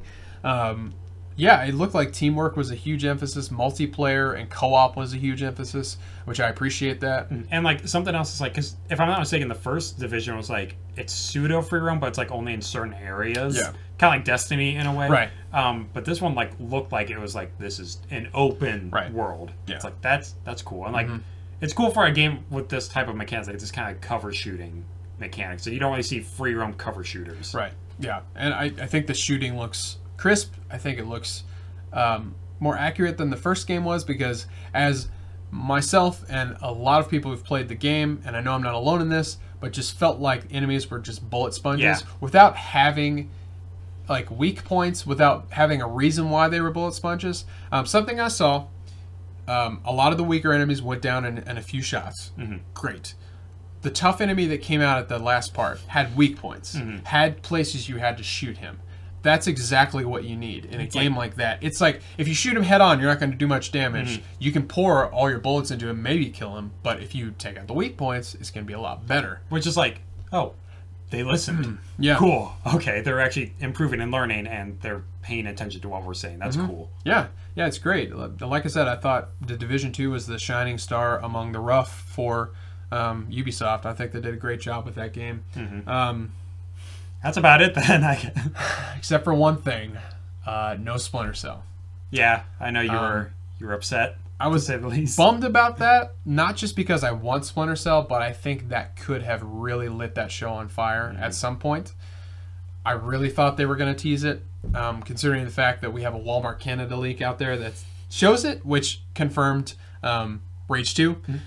But it didn't confirm some other stuff. It did confirm some other stuff, yeah. It's absolutely right. I just hoped for more, and I hoped that they would do that, but Ubisoft kind of fell into exactly what I thought they were going to do. Also, they opened up with Just Dance 2019, which is probably one of the worst openings I've ever seen. It's like a panda and stuff. Like came out. Cool. You've got a niche dancing game that requires motion equipment. Cool. Like, don't lead with that. Right. Like, that maybe gets like a 5-minute segment there in the middle. Yeah. Like, that's where you tease that game. And there's like, yep, this is our new edition. This is our year's game for this. Yeah. Cool. We're done. Let's move on. Yeah, but instead they just decided to lead off with that, and I cannot believe that game is still around. If you played it at Just Dance, I'm not talking against you. It's just like from a presentation standpoint. Yeah, from a presentation standpoint, I just don't understand why they led with that. It was a very confusing move. I just felt like the people from Ubisoft were just extremely arrogant with what they had going. No, kind of like just like they were told by the CEO, like, you need to go to E3 and present some stuff. They're like, we don't have anything. We don't want to go. And they're like, well, you have to anyway. Yeah, absolutely. Here's Assassin's Creed. Here's Division. And that's how it felt. Yeah, let's go. And, it would be criminal for us to leave it off, but Beyond Good and Evil did get a good space of that. Yeah. That was a big deal for them. I'm not a huge fan of Beyond Good and Evil. I've never really played it. I'm not like super bought into this one or anything, but I know a lot of people enjoyed it. I did get a pretty good trailer and got some like very brief. They were like, "We're going to show you some gameplay," and it was like 30 seconds of gameplay, and I was like, "Wait, that's it? Like that's all you're going to show me?" Now it's in like a pre-alpha build, and it's probably even before that right now. So everything we see now is probably not even going to show up in the final game.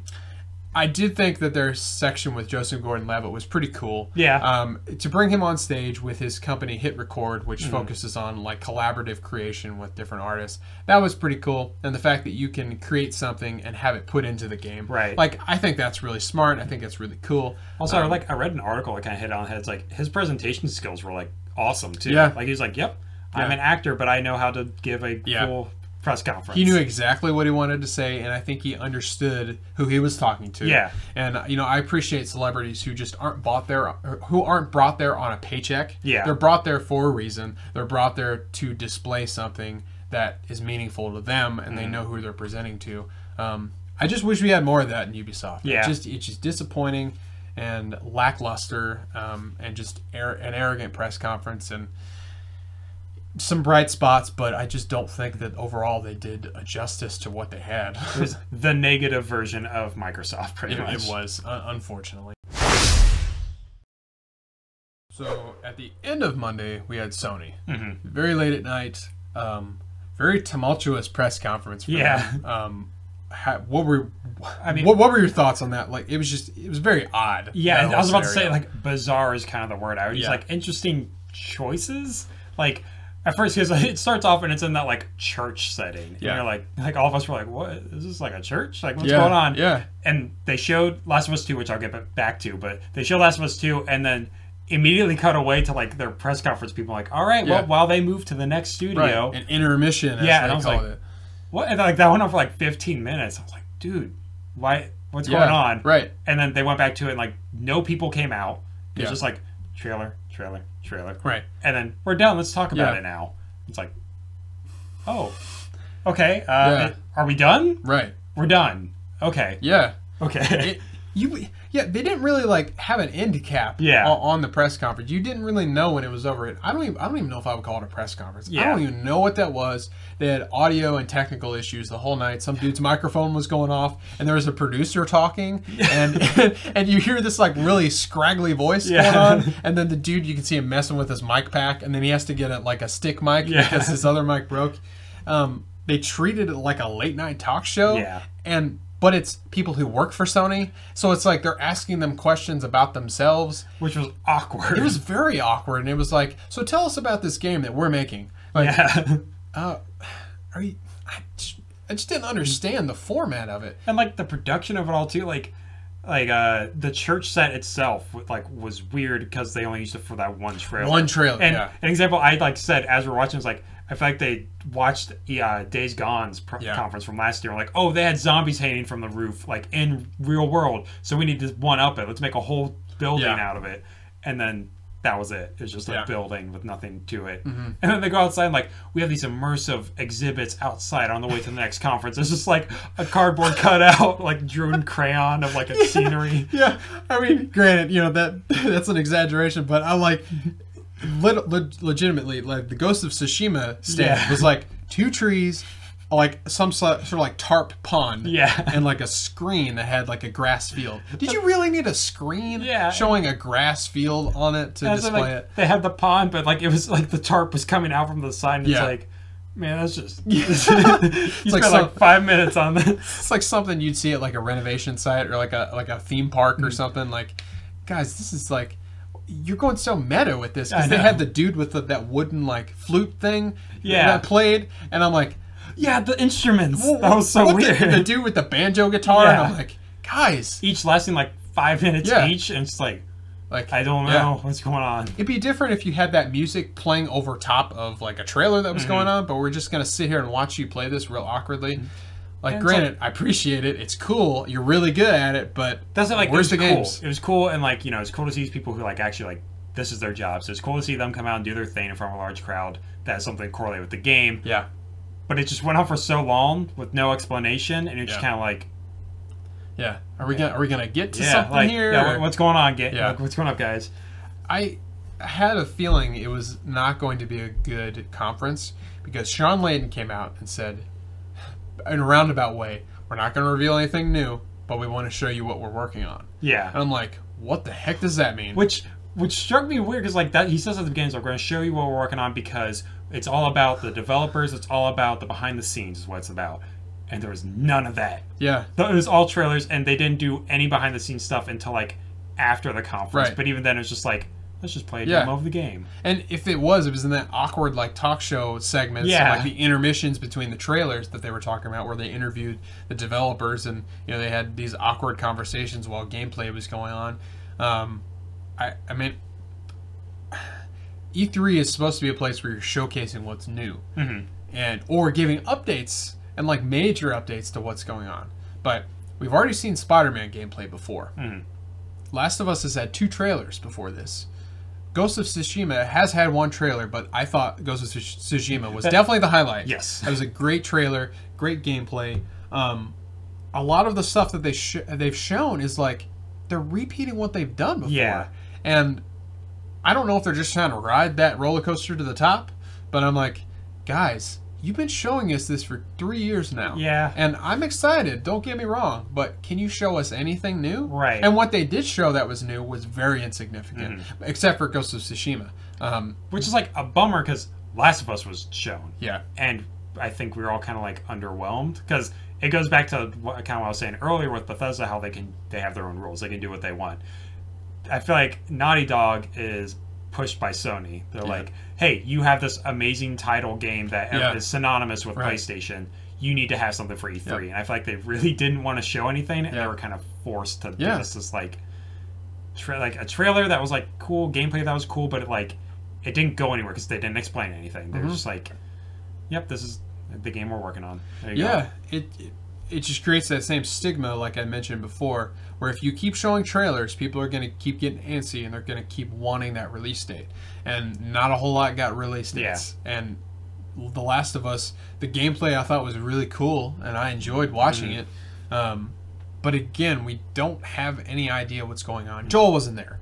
Right. Like, where's Joel? Like, he was a huge character. I understand, like, it's the whole, like, Walking Dead, like, Telltale game switch, where it's like, you played as Lee in the first game, now you're playing as Clementine in the second season. This one, you played as Joel in the first game, now you're playing as Ellie in the second game. That's the thing. It's like, I'm totally cool with playing that. I like Ellie as a character. But, it's like, well, where's Joel? Like, what's going on? Like, and I'm not, like, excited to know the question. I'm not like, oh, man, where's Joel? I want to play this game to find out, because the trailer and gameplay were so heartless. It was just like, yeah, there you go. There's Ellie kicking butt. Yeah. That's about it.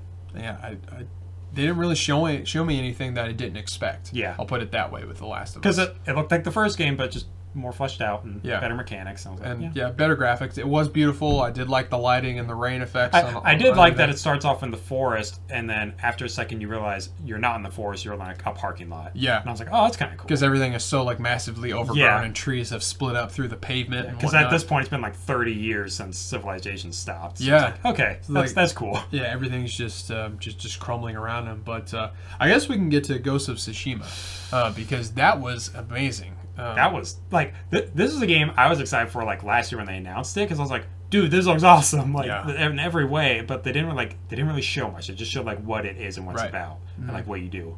And then you see this time around and you're like, whoa, this looks exactly like an old samurai film. Yeah, like in the best ways possible. Like it's super cinematic. Yeah. It was beautiful, and the gameplay was awesome. Like I like that too.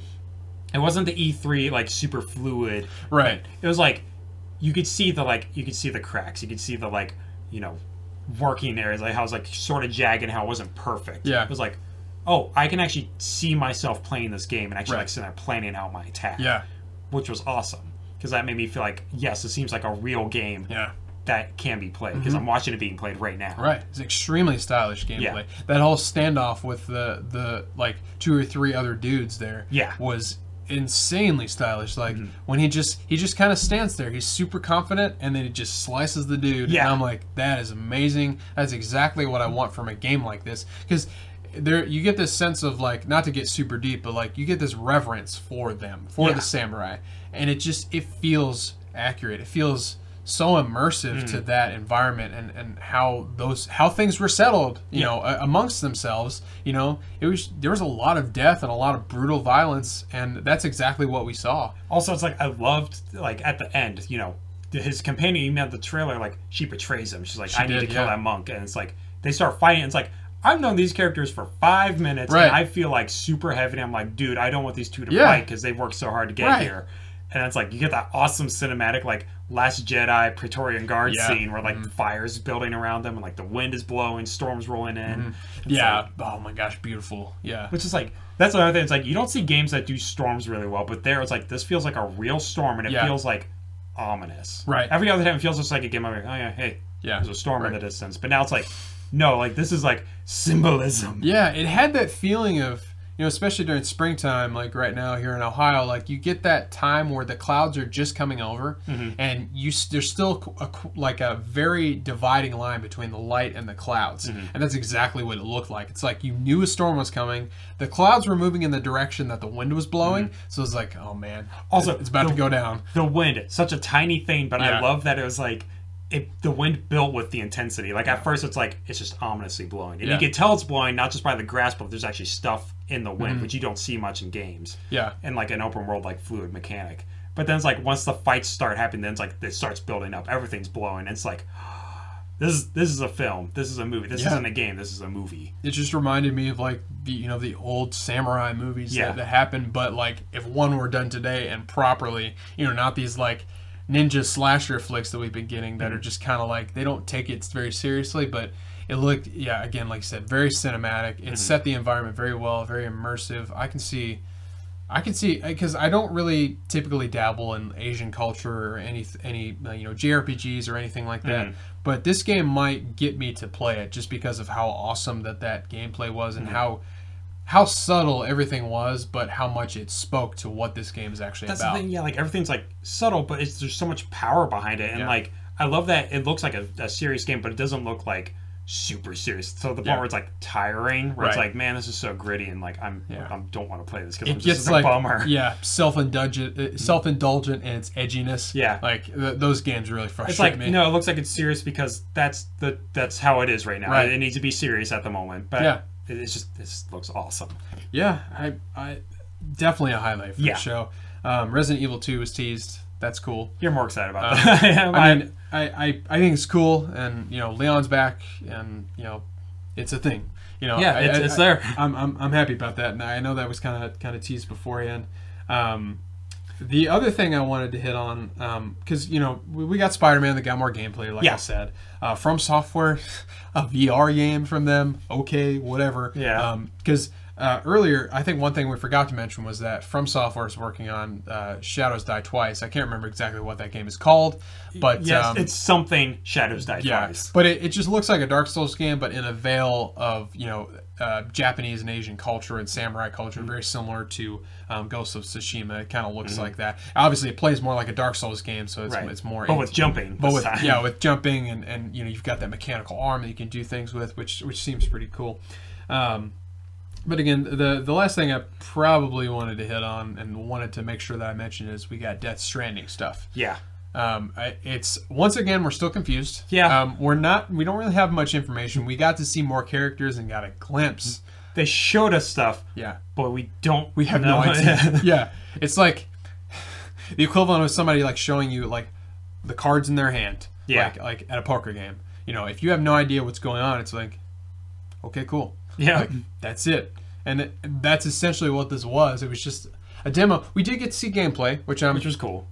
Which I use gameplay in quotes because it's like he was walking somewhere and he was walking a lot and walking through rivers and climbing up mountains, but it was like nothing was really happening except for at the end when he got kind of taken under by the monster, whatever that is, which they're invisible, but then they're not invisible when he's got that light thing on that like flashes. Your guess is as good as mine. What that was. I'm like cautiously optimistic and very intrigued by this game. I don't want to really see any more until we know when it's coming out. Just because I want this game to surprise me, and I want to dive into the mystery behind this game, and I want to find out for myself. Like for me, on a personal level, I'm worried because I'm worried that's going to be like Journey, but without the point. Yeah. Like, he's just going to be like, you walk from point A to point B, and that is the game. Yeah. And it distracts you by having awesome graphics and cinematography. So it's like, oh, it's an awesome game, but it's like, but you don't do anything. Right. You're just walking. Yeah, I definitely... There's no sense of motive. Yeah. Well, sorry.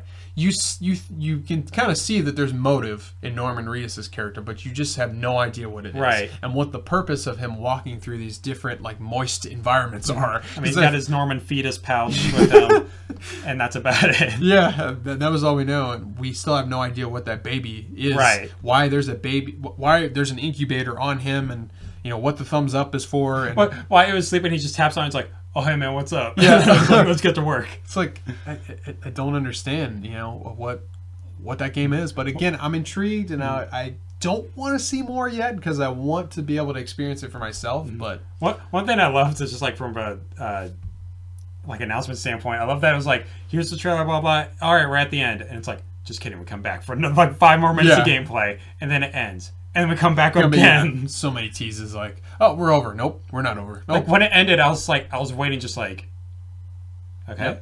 Yep. Okay, we're done. Okay, we're done. Because that was the very end, wasn't Yeah. it? Like they just cut straight back to the talk show dudes. Yeah, I think it was that awkward transition back to them. And that's it. Again, that's exactly how the whole press conference went. It was like, do I need to still keep watching this? Like, are you going to show me something? Because we sat there for like 15 more minutes just like, are they done? Yeah. They didn't say they were done. Right. Like, is this it? Yeah. Because you don't watch E3. You know, props to the people that go out there and they present these things and they talk about them, but we don't go there for the people, typically, especially in that kind of fashion where they're like having a talk show on the side. Except for the one guy who screamed Todd Howard. Yeah, except for that guy. Yeah. You know, like we love our Pete Hines, we love our Todd Howards, we love our Phil Spencers, but like these other people, like, you need to show your games. Right. You need to focus on describing what your game is and getting me hyped for it, rather than showing the spectacle, you know, that surrounds your game. You know, I don't care about the displays walking into the studio. I don't care about you having some dude on a wooden flute play a tune while grass is blowing in the background. Like, those are the appetizers, not the focal points of the like conference. Yeah. Like, that's something where it's like, oh man, like, we're walking to the conference, we see all these cool displays, I'm excited, and then you get there and they show off a bunch of awesome stuff. Yeah. It's not like, all right, we're gonna show off something and then awkwardly go to the next room. Yeah. We're going to have an intermission so we can move all these people into another different room because we are so bougie that we got all our stuff in 2 different places. And like what you're saying too, it's like, I don't know who these people are, and they don't really go out of their way to like show their importance. They're just like, hi, we work for Sony and we're here going to talk about Sony. And they're the worst transitions because they're like hard cut back to them, and he was just like sitting there smiling at the camera like really creepily. And it's like, okay, yeah, and you all saw that and it was great. And it's like, oh, dude. And there were some times where he was just like stone-faced to the camera, and then he just awkwardly fake smiled, like his face just lit up as soon as the camera hit him. And I'm like, guys, did you rehearse this? Right. Or is this just like on the fly? Or do you have any idea what's going on? Just real lackluster. I was very let down and disappointed. Probably the most out of any of these press conferences. Yeah. I had high hopes. I had high hopes for bigger reveals and more focus on indie games, crossplay, those kind of things that I feel like they needed. I even had an inkling of hope for backwards compatibility at some point, but they're just not focused on that. It's like, because we wanted the 50 titles Microsoft press conference, like, what? All right, it's your turn, Sony. What do you got to throw back at them? And it's like, we have 5 games, right, and about 30 minutes of dead time where nothing happens, right. And I don't want to get like we're already getting long-winded on Sony a little bit, but like I just want to hit on this last point that Sony is getting complacent with where they're at. Yeah. And they're getting lazy, and Xbox is going to catch up. I feel like it, because we're going to have another scenario where PlayStation is going to go into the next generation and get behind because they're doing this. Phil Spencer and Xbox have bought all these studios. They have great stuff coming on the horizon, and they're setting themselves up for success in the future. And Sony is so focused on, well, we're already ahead 2-1 in the console sales. Yeah. Like, yeah, but what are you doing to keep that momentum? Because it's like, I feel like we talked about this like a couple episodes ago, but it's like, okay, like, because we were like, oh man, like PlayStation's got it going for them because they've got a war going for them. Like Microsoft has nothing. And that was the past, and now we're looking at it now and what Microsoft has been doing with their time. Right. They announced 50 games and so much news, and there's so many like first like AAA games coming out, and PlayStation's awkwardly over there like twirling their thumbs like, hey, we got like 3. Right. Yeah. We got The Last of Us, by the way. Did you know that game we showed you 3 years ago? Yeah. Like, you remember that? We still got that. It's like, I just think from this E3 on forward, like, Microsoft is set up for success. They've set themselves up for it, and PlayStation has done very little to make me have faith in what they've got coming. They've had some great successes in the past. They had God of War, they've had Horizon, they've had Detroit Become Human that just came out, which is really good. That's it. What else? You know, what's coming? What's in the pipeline? You know, they got some good stuff coming, but what's after that? Yeah, it's like they have stuff that's coming, but they have no release date. They're just like, we're working on it. But stop saying that. Yeah. Like, tell us you're working on it once and then leave it. Right. Until you're ready to show us actual gameplay and give us a trailer. Do the Bethesda thing. I was about to say, like, Bethesda. Yeah, and just wait until you're ready to show it, and then show it. Everybody's going to have hype, especially with your franchises that you have. You have The Last of Us. You have God of War. You know, this Ghost of Tsushima, I think, really showed that it's a heavy hitter. And you've got several other games that hold their weight, so just wait till you're ready and show them, and then build the hype then, because I don't like how early they're showing stuff and how early they did show stuff. So now, you know, we're gonna get stuff that we already knew was coming, and it's not a surprise anymore. It's just, I don't know, it's just kind of worn off a little bit. But Sony just, I don't know, just very disappointing. I was just very let down by that. So last, but definitely not least, Nintendo had their Nintendo Direct E3, whatever you want to call it, like presentation. I know you're the big Nintendo aficionado around here. You're the expert. So what'd you think? So super exciting for one, because they announced like they did everything on Super Smash Bros. Like announced like so much about it. So that was super exciting. But like, while I am excited about that and I'm super happy, it's still one of those things where it's like, but what happened to Metroid 4? And whereas everything else, like, is Smash the only thing you're working on? Because we got a little scared there that you weren't working on anything, and now we just realized that this is all you brought to the table. Right. Yeah, there's no Metroid Prime 4. Like, I'm shocked at that. And as much as, like you said, I love Smash, and I'm happy with this. It's Ultimate Smash, so it's got all the stages, all the characters. That's great. Solid Snake's back. Like, that's great. No Waluigi.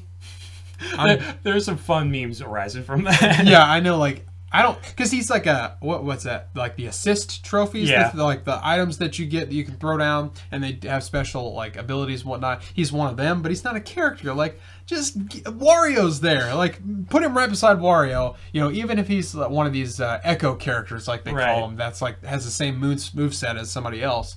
Like, I still want him in the game. I think he deserves to be there, and everybody loves Waluigi, so why not put him in? But at least they added Ridley, which people have been asking for since, like, Brawl back in 2008. Yeah. That's confusing why it took him this long to put him in, but I know. I feel like that's something to, like, hey, sorry it took us so long, but here he is. And he got his own amiibo, too. Yeah, which is awesome. It looks really cool. I love the fact that, like, because I was like, oh, man, who are they going to add to Smash? And it's like, they only added 2 new characters, Inkling and Ridley. Yeah. And they just brought back literally everyone who's ever been in Smash Bros. Is in this game. And I'm like, dude, I'm fine with that. Right. That's cool. Yeah. Because I've missed Ice Climbers. I miss Solid Snake. I miss like all these characters. I miss Sheik and Zelda being one person. Yeah. And I'm like, yes, finally. Yeah, it's great. Yeah. It's I think, because we talked about it before E3, I think they're leaning into that we need to make this more like Melee and less like all the other games, because Melee is the one that's beloved by everyone. It's played with the GameCube controller, which is going to have support for that, which is great. And I think that's something that a lot of people have asked for, a lot of people wanted, because the GameCube controller is like the best definitive Smash Brothers controller for sure.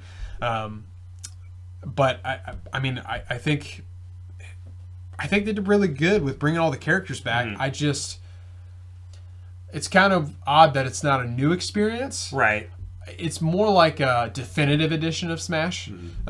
Which is like, for me, on like a Super fan level, Super Nintendo fan level, I'm fine with that. Yeah. It's one of those like, I have no quarrels with this at all. It's just one of those like, you couldn't add 2 more people though? Yeah. Like, I understand, they're bringing everybody to it, but I think it's good. And I think, the fact that we knew about Smash beforehand, It helps, for its case, it created hype already, so now you're getting more hype, and now you're showing off all these characters, and I think this game just has a lot going for it. I think it's one of those solid franchises that's going to sell really well. Mm-hmm. Everybody loves it. Everybody's going to buy this game that has a Switch, just because it's one of those games that you have to have. It's like a must-have of those first-party titles, and I'm excited. Yeah, I was super excited because although from from presentation standpoint, I thought it was weird that I was like, oh, here's Smash Bros. And they stopped with the trailer and all that. I was like, okay, cool. We're moving on. Let's keep it trucking. Come on, Reggie. Let's do this. And then let's go point by point with every character, every single character to explain what has happened since the last time you saw them. I'm like, oh. Yeah. And then I was like, then the conference ended. Yeah. And I was like, oh my God, they just spent the whole conference talking about Smash Bros. Yeah, now Nintendo they're wanting to do more press conferences, and the fact that they have their little mini Nintendo Directs every now and again, so they're probably going to do more of that. But I had those same feelings where it was like they were flying through everything else. Everything was so quick, and then you get to Smash Brothers, and then it's like it's the equivalent of a spreadsheet of information. Mm-hmm. They just listed everything that was going on in the game, and I was like, "Wow, cool!" I don't know, that was a lot of information. Yeah. It's weird that they spent all their press conference time on that. I wish they would have spent it a little bit more, because when you're watching, they had that montage of indie games. Mm-hmm. Why didn't you just take a few of those out and explain them a little bit? Like Fighter Z was coming in, right? There, and that they just slid right over that. And I'm like, guys, that's a huge fighting franchise that's coming to Switch. Or I thought they were gonna do a Bethesda Fallout 76 with Microsoft type of deal, where it's during Square Enix, Octopath Traveler was announced, and I thought that during Nintendo there was gonna be a full session on it. Mm-hmm. I was like, okay, I see what they're doing, but then it's oh no, this is it starts off and Reggie's just hey, here's a Pokeball, and you can use it as a real Pokeball. Yeah. Okay, let's get the Smash Bros. Yeah, right. Yeah, and the next 10 topics were just seconds. Yeah, they just boom, boom, boom, boom, boom, Smash, and then it's Smash for 15-20 minutes. Right, and then it was over, and then they went to the treehouse, and then they're gonna play and demo all their games, which it looked awesome. It did look wise. Cool. The gameplay wise, it looked just perfect. Everything just worked. It looks solid. It looks solid. There you go, Todd Howard.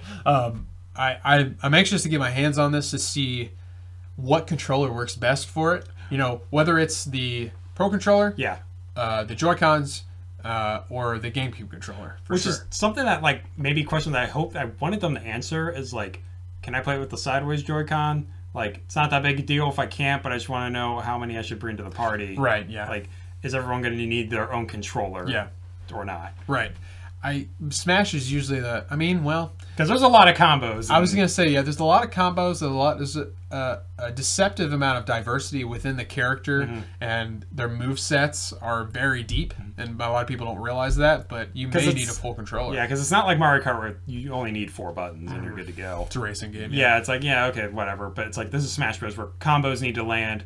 There's infinite numbers of moves and combos. So I just want to say hey, Shiggy, can you come back out real quick? Yeah, can you just hit on this one last thing? So other than Smash, we did get a Mario Party announcement. We did, yeah. Which is cool, because I think a lot of people wanted Mario Party, and I think that you have the Switch, which is a perfect setting for Mario Party.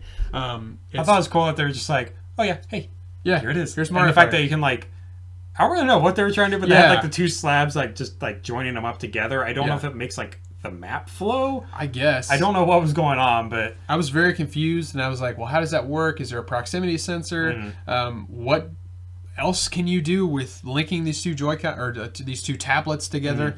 It was cool. I think it's nice. I just hope it's not gimmicks only. Right. I hope it's let's because the last couple Mario parties, because I think the last real Mario Party that people really enjoyed was back on the GameCube. I don't remember what number that was. It's 6, 7, and 8. I think were all on GameCube. Yeah, and then the ones since then have been very lackluster. People have just not enjoyed the mini games. Have been very one note and not very thorough in their construction.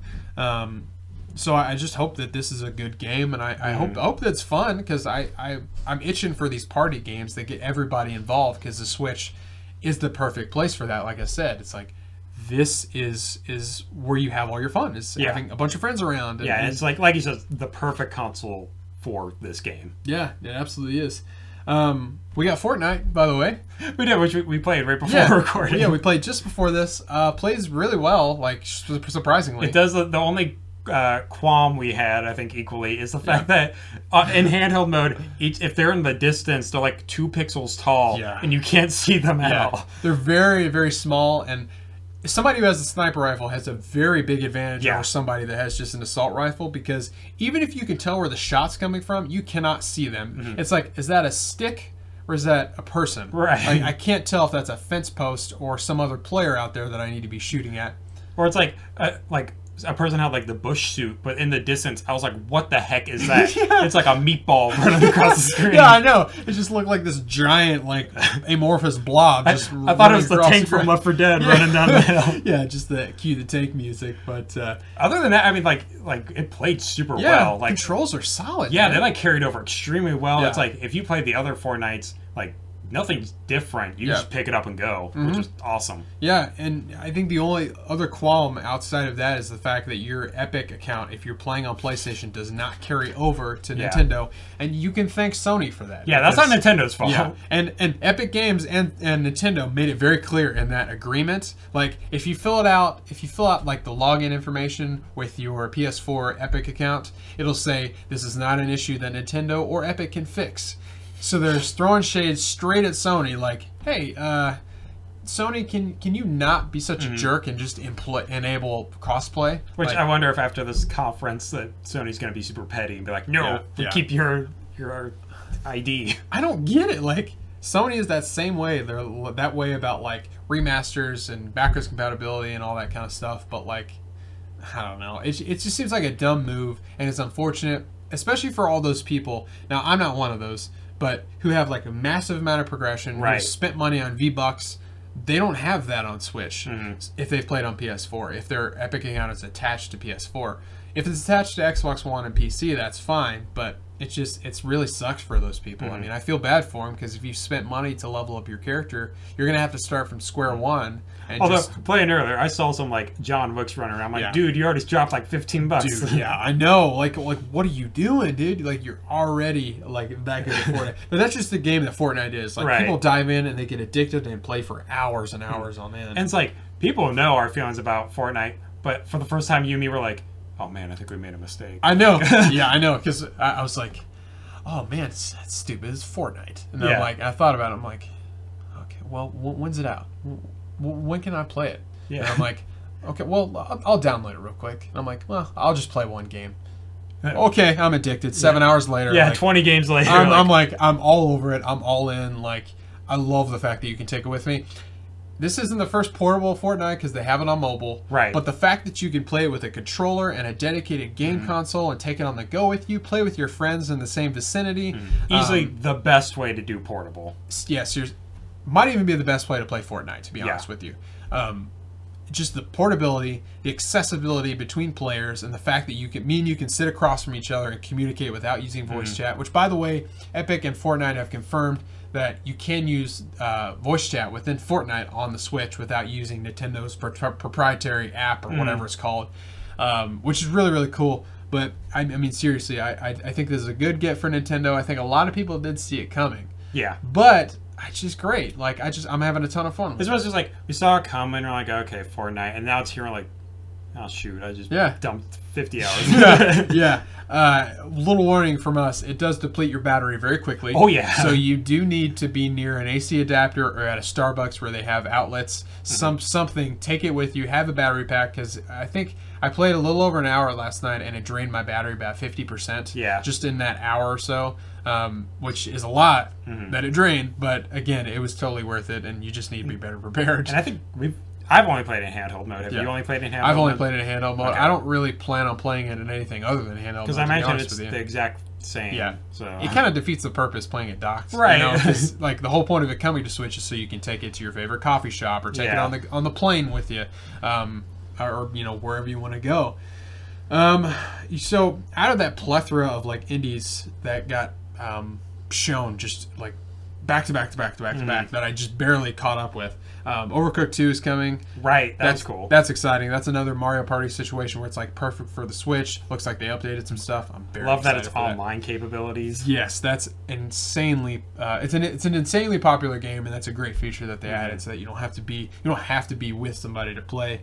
Like I said, Dragon Ball FighterZ, Captain Toad, Wasteland 2, Ark is coming, which I think Ark is a good get for them. Yeah, Ark is awesome for a portable console like that, especially a grindy exploration game like that. Yeah, I think that would be pretty cool. I mean, outside of that, I thought Nintendo had a pretty good press conference. Yeah. I thought they focused a lot on Smash, which is cool, but I wish they would have focused some more on some of the other things that they had going for them. By all means, is not at all a bad conference. Right. It's just but you have Bethesda and Microsoft. Right. 2 days earlier. They just killed it. Yeah. And they're hard to compare to. But any final thoughts? Anything else that stood out for you? Not really. I mean, no. if I start talking, I'm just going to move back to Fallout 76 and ramble for another 10 hours. We'd like to thank Chad Clevenger, Jamie Vernoy, and Lisa Butters for supporting Hammer Down through Patreon. If you'd like to show your support for Hammer Down, head over to patreon.com/hammerdownnnet. So now it's awards time. Yeah. So now we get to tell you who we kind of thought killed it at E3. If you haven't already picked up, we have some strong opinions on who did good and who did bad. So we're going to give the award for Best Show and Best Game. So starting off with Best Show, I think it was very close in picking this one, but I think we both agree that Microsoft had the best show of E3. It was kind of weighed on personal preference and as a technical standpoint, and Microsoft kind of hit both of those. Where Bethesda hit on everything we wanted, but the sheer amount of information that Microsoft managed to crunch into their hour and a half time slot was amazing. Right. And their presentation skills and just the enthusiasm and heart they had was awesome. Yeah, I mean, all of that, to echo all that. I mean, I just think they did a fantastic job of reassuring people that they're ready to fix the problems that they've encountered with the Xbox One. They're ready to remedy their first-party problems. They even teased that they're working on their next console, which I, kind of got a half right with my prediction that they're going to reveal something, but they just kind of let everybody know, hey, we're working on it. You stay tuned, and we'll have some news for you soon. But, yeah, I mean, I think Bethesda also had a fantastic press conference. Taking all my fandom of them aside, I still think that they had just a killer show with Fallout 76, Rage 2, The Elder Scrolls, having that focus, as well as all the other games that they revealed. But, yeah, I think Microsoft had just... like I said, the sheer amount of stuff that they showed, the way it was shown was huge. Yeah. I thought that their demos were solid, they were crisp. The flow of the show felt really well. It felt really natural. I just enjoyed myself from start to finish. Yeah. They started with Halo and they ended with Halo, which I thought was just a very smart move on their part. Like I said earlier too, when we talked about it in full, it's they made me excited about games I have no interest in at all. Yeah. It's wow, you need really good presentation skills if you want to do that. And that's the world's best sales pitch, is to make you care about something that you had no idea that you cared about. So again, best show is Microsoft. Wasn't hands down, but really close. Bethesda came a very close second, but we were just really happy with what we saw from Microsoft. But Bethesda did come in with the play with our best game, which is, if you haven't caught on at this point, it's Fallout 76. Yeah. Fallout 76 for sure. It was close. Yeah. Another close one. I think there were a lot of good games shown this year. I think this is going to be an unpopular opinion among the media just because most people think, well, it's Smash, it's Assassin's Creed Odyssey. They're those, I hate to call them that, but they're those critical pleaser games that are they're what we want. We as critics think these are good games, but us as fans, Fallout 76, I feel did everything that it needed to. Todd Howard did everything that he needed to sell us on that game. The presentation of the game, the concepts that he presented were it's just great. It's a great spin-off of the main Fallout series. And it's like what we were saying earlier, it's he did so good at presenting it that he put to rest all of the initial big time worries we had. And it's cool, I can be excited about this game without being scared. And I don't have that long to wait either. It's coming out in November. Yeah, it's very close. November 14th is going to be a huge day for Bethesda and everybody and Fallout. And I mean, I'm very excited for that game. I think that they definitely solidified that it's going to be a good experience. You've got some single player content, you've got multiplayer content. It's a light MMO where the fact that you've got dozens of people you're playing with. Again, like I said, it was a dream game for me because it was something that I've always wanted, and now it's here, and it's going to come out later this year. And it's got that awesome Power Armor edition. I can't believe I haven't mentioned it till now, but you've got the wearable Power Armor helmet, which is fantastic. You've got the map with the minifigures that you can put on it. I was excited about that. I'm like, man, I just want that. It's very, very cool. I think it's sold out on Amazon already, but hopefully they'll have more in stock at some point. Because I had my pre-order for the Pip-Boy edition. I don't know if you remember that. I remember that. And then Walmart canceled my order because my card information changed. And then I was like, well, can I just change my information? Like, no. Okay, fine. You know, so then I never got my hands on that, which I'm not too disappointed about because the Pip-Boy was kind of like just plastic. It was super cheap. It was like really cheap. I had a friend who had one. It was like, I felt like I was going to break the thing. It was not like that cool. The box it came in was really cool because it looked like a container and whatnot, but again, Fallout 76 just nailed it. I mean, it's a different concept from a game that we've come to expect the same from, and you know that's a good thing and a bad thing. But this is such a different departure from Fallout that I think this game's going to do really well, and I think it's going to bring some brand new stuff to the table. And so I guess, I mean, as we wrap up, do you have any final thoughts? Anything big that stood out to you? That I think we pretty much covered it all. But pretty much, yeah. I mean, like, to sum it up, I mean, a lot of like excitement over things I wasn't expecting, and kind of disappointment over the things I was looking forward to. Yeah, because I expected Sony to show up everything, and they ended up being the most disappointing. Yeah, it was like inconsistent is the word I would use. We had a good day of E3. Nintendo had a decent press conference and a pretty good press conference, but Microsoft and Bethesda killed it on Saturday, and then when Sunday rolled around, I was like, oh my gosh, like these are not like great, you know. I will say it's like one of the first like E3s in a while that actually has me like excited about a bunch of games, because every other time it's been like, here's a trailer for a game that might happen eventually sometime down the road. But now it's like, oh, every game's coming out in February. Here you go. Yeah, I know. It's like, oh, cool. I can be excited. If you're not aware, if you're curious about any sort of game release date, just mark February 22nd, 2019 on the calendar, because you're probably you have about a 75% chance of getting right based on what we've seen. But I mean, I guess that wraps up our discussion here. There was a lot to unpack. Yeah. Obviously, E3 is a huge time of year, but it's a lot of fun just watching these people come out and reveal these projects that they're putting their heart and soul into, you know, for better or for worse, you know, because we saw some really crappy conferences. We saw some people come out and just give some like really, I don't know, half-hearted and lackluster presentations, and self-indulgent and kind of arrogant with Ubisoft. But I mean, I had fun. Did you have fun watching everything? Oh yeah. I mean, I just wanted to make sure, because I know that there's some real strong opinions out there from a lot of people, and it's hard to sometimes like not be so negative about stuff and be so critical. Sometimes you just have to kind of sit back and appreciate the show. Yeah, and it's like, you know, while some of the shows may not have been like the flashiest or whatever, we still got a ton of new stuff, like from every conference. Everything had its own new thing that it presented. So that's something I try to take away from it. It's like, no matter what the conference was or who presented it or how good or boring it was, there's awesome stuff coming. Yeah, and we've got stuff to look forward to for the months to come, which is awesome. And I think that's all you can ask for as a gamer, is stuff to look forward to, so that your system, you know, has stuff to play on it. But I guess that's a wrap. Well, like I said, a lot to unpack, but we appreciate you guys listening, and tune in next time for the Hammer Down Podcast. Thanks for tuning in to the Hammer Down Podcast. You can watch our podcast on Facebook and YouTube, or listen to the podcast on iTunes, Google Play, Stitcher, and SoundCloud. For all of our written articles and release date schedules, head over to blogger.com/hammerdownnet. Also, be sure to follow us on your preferred social media platform @HammerDownNet. If you're interested in getting involved with Hammer Down, check out our newly updated Patreon page to see how you can help make our project better at patreon.com/hammerdownnet. We also have a small merch store at shop.spreadshirt.com/hammerdownnet. Thanks for listening, and have a great day.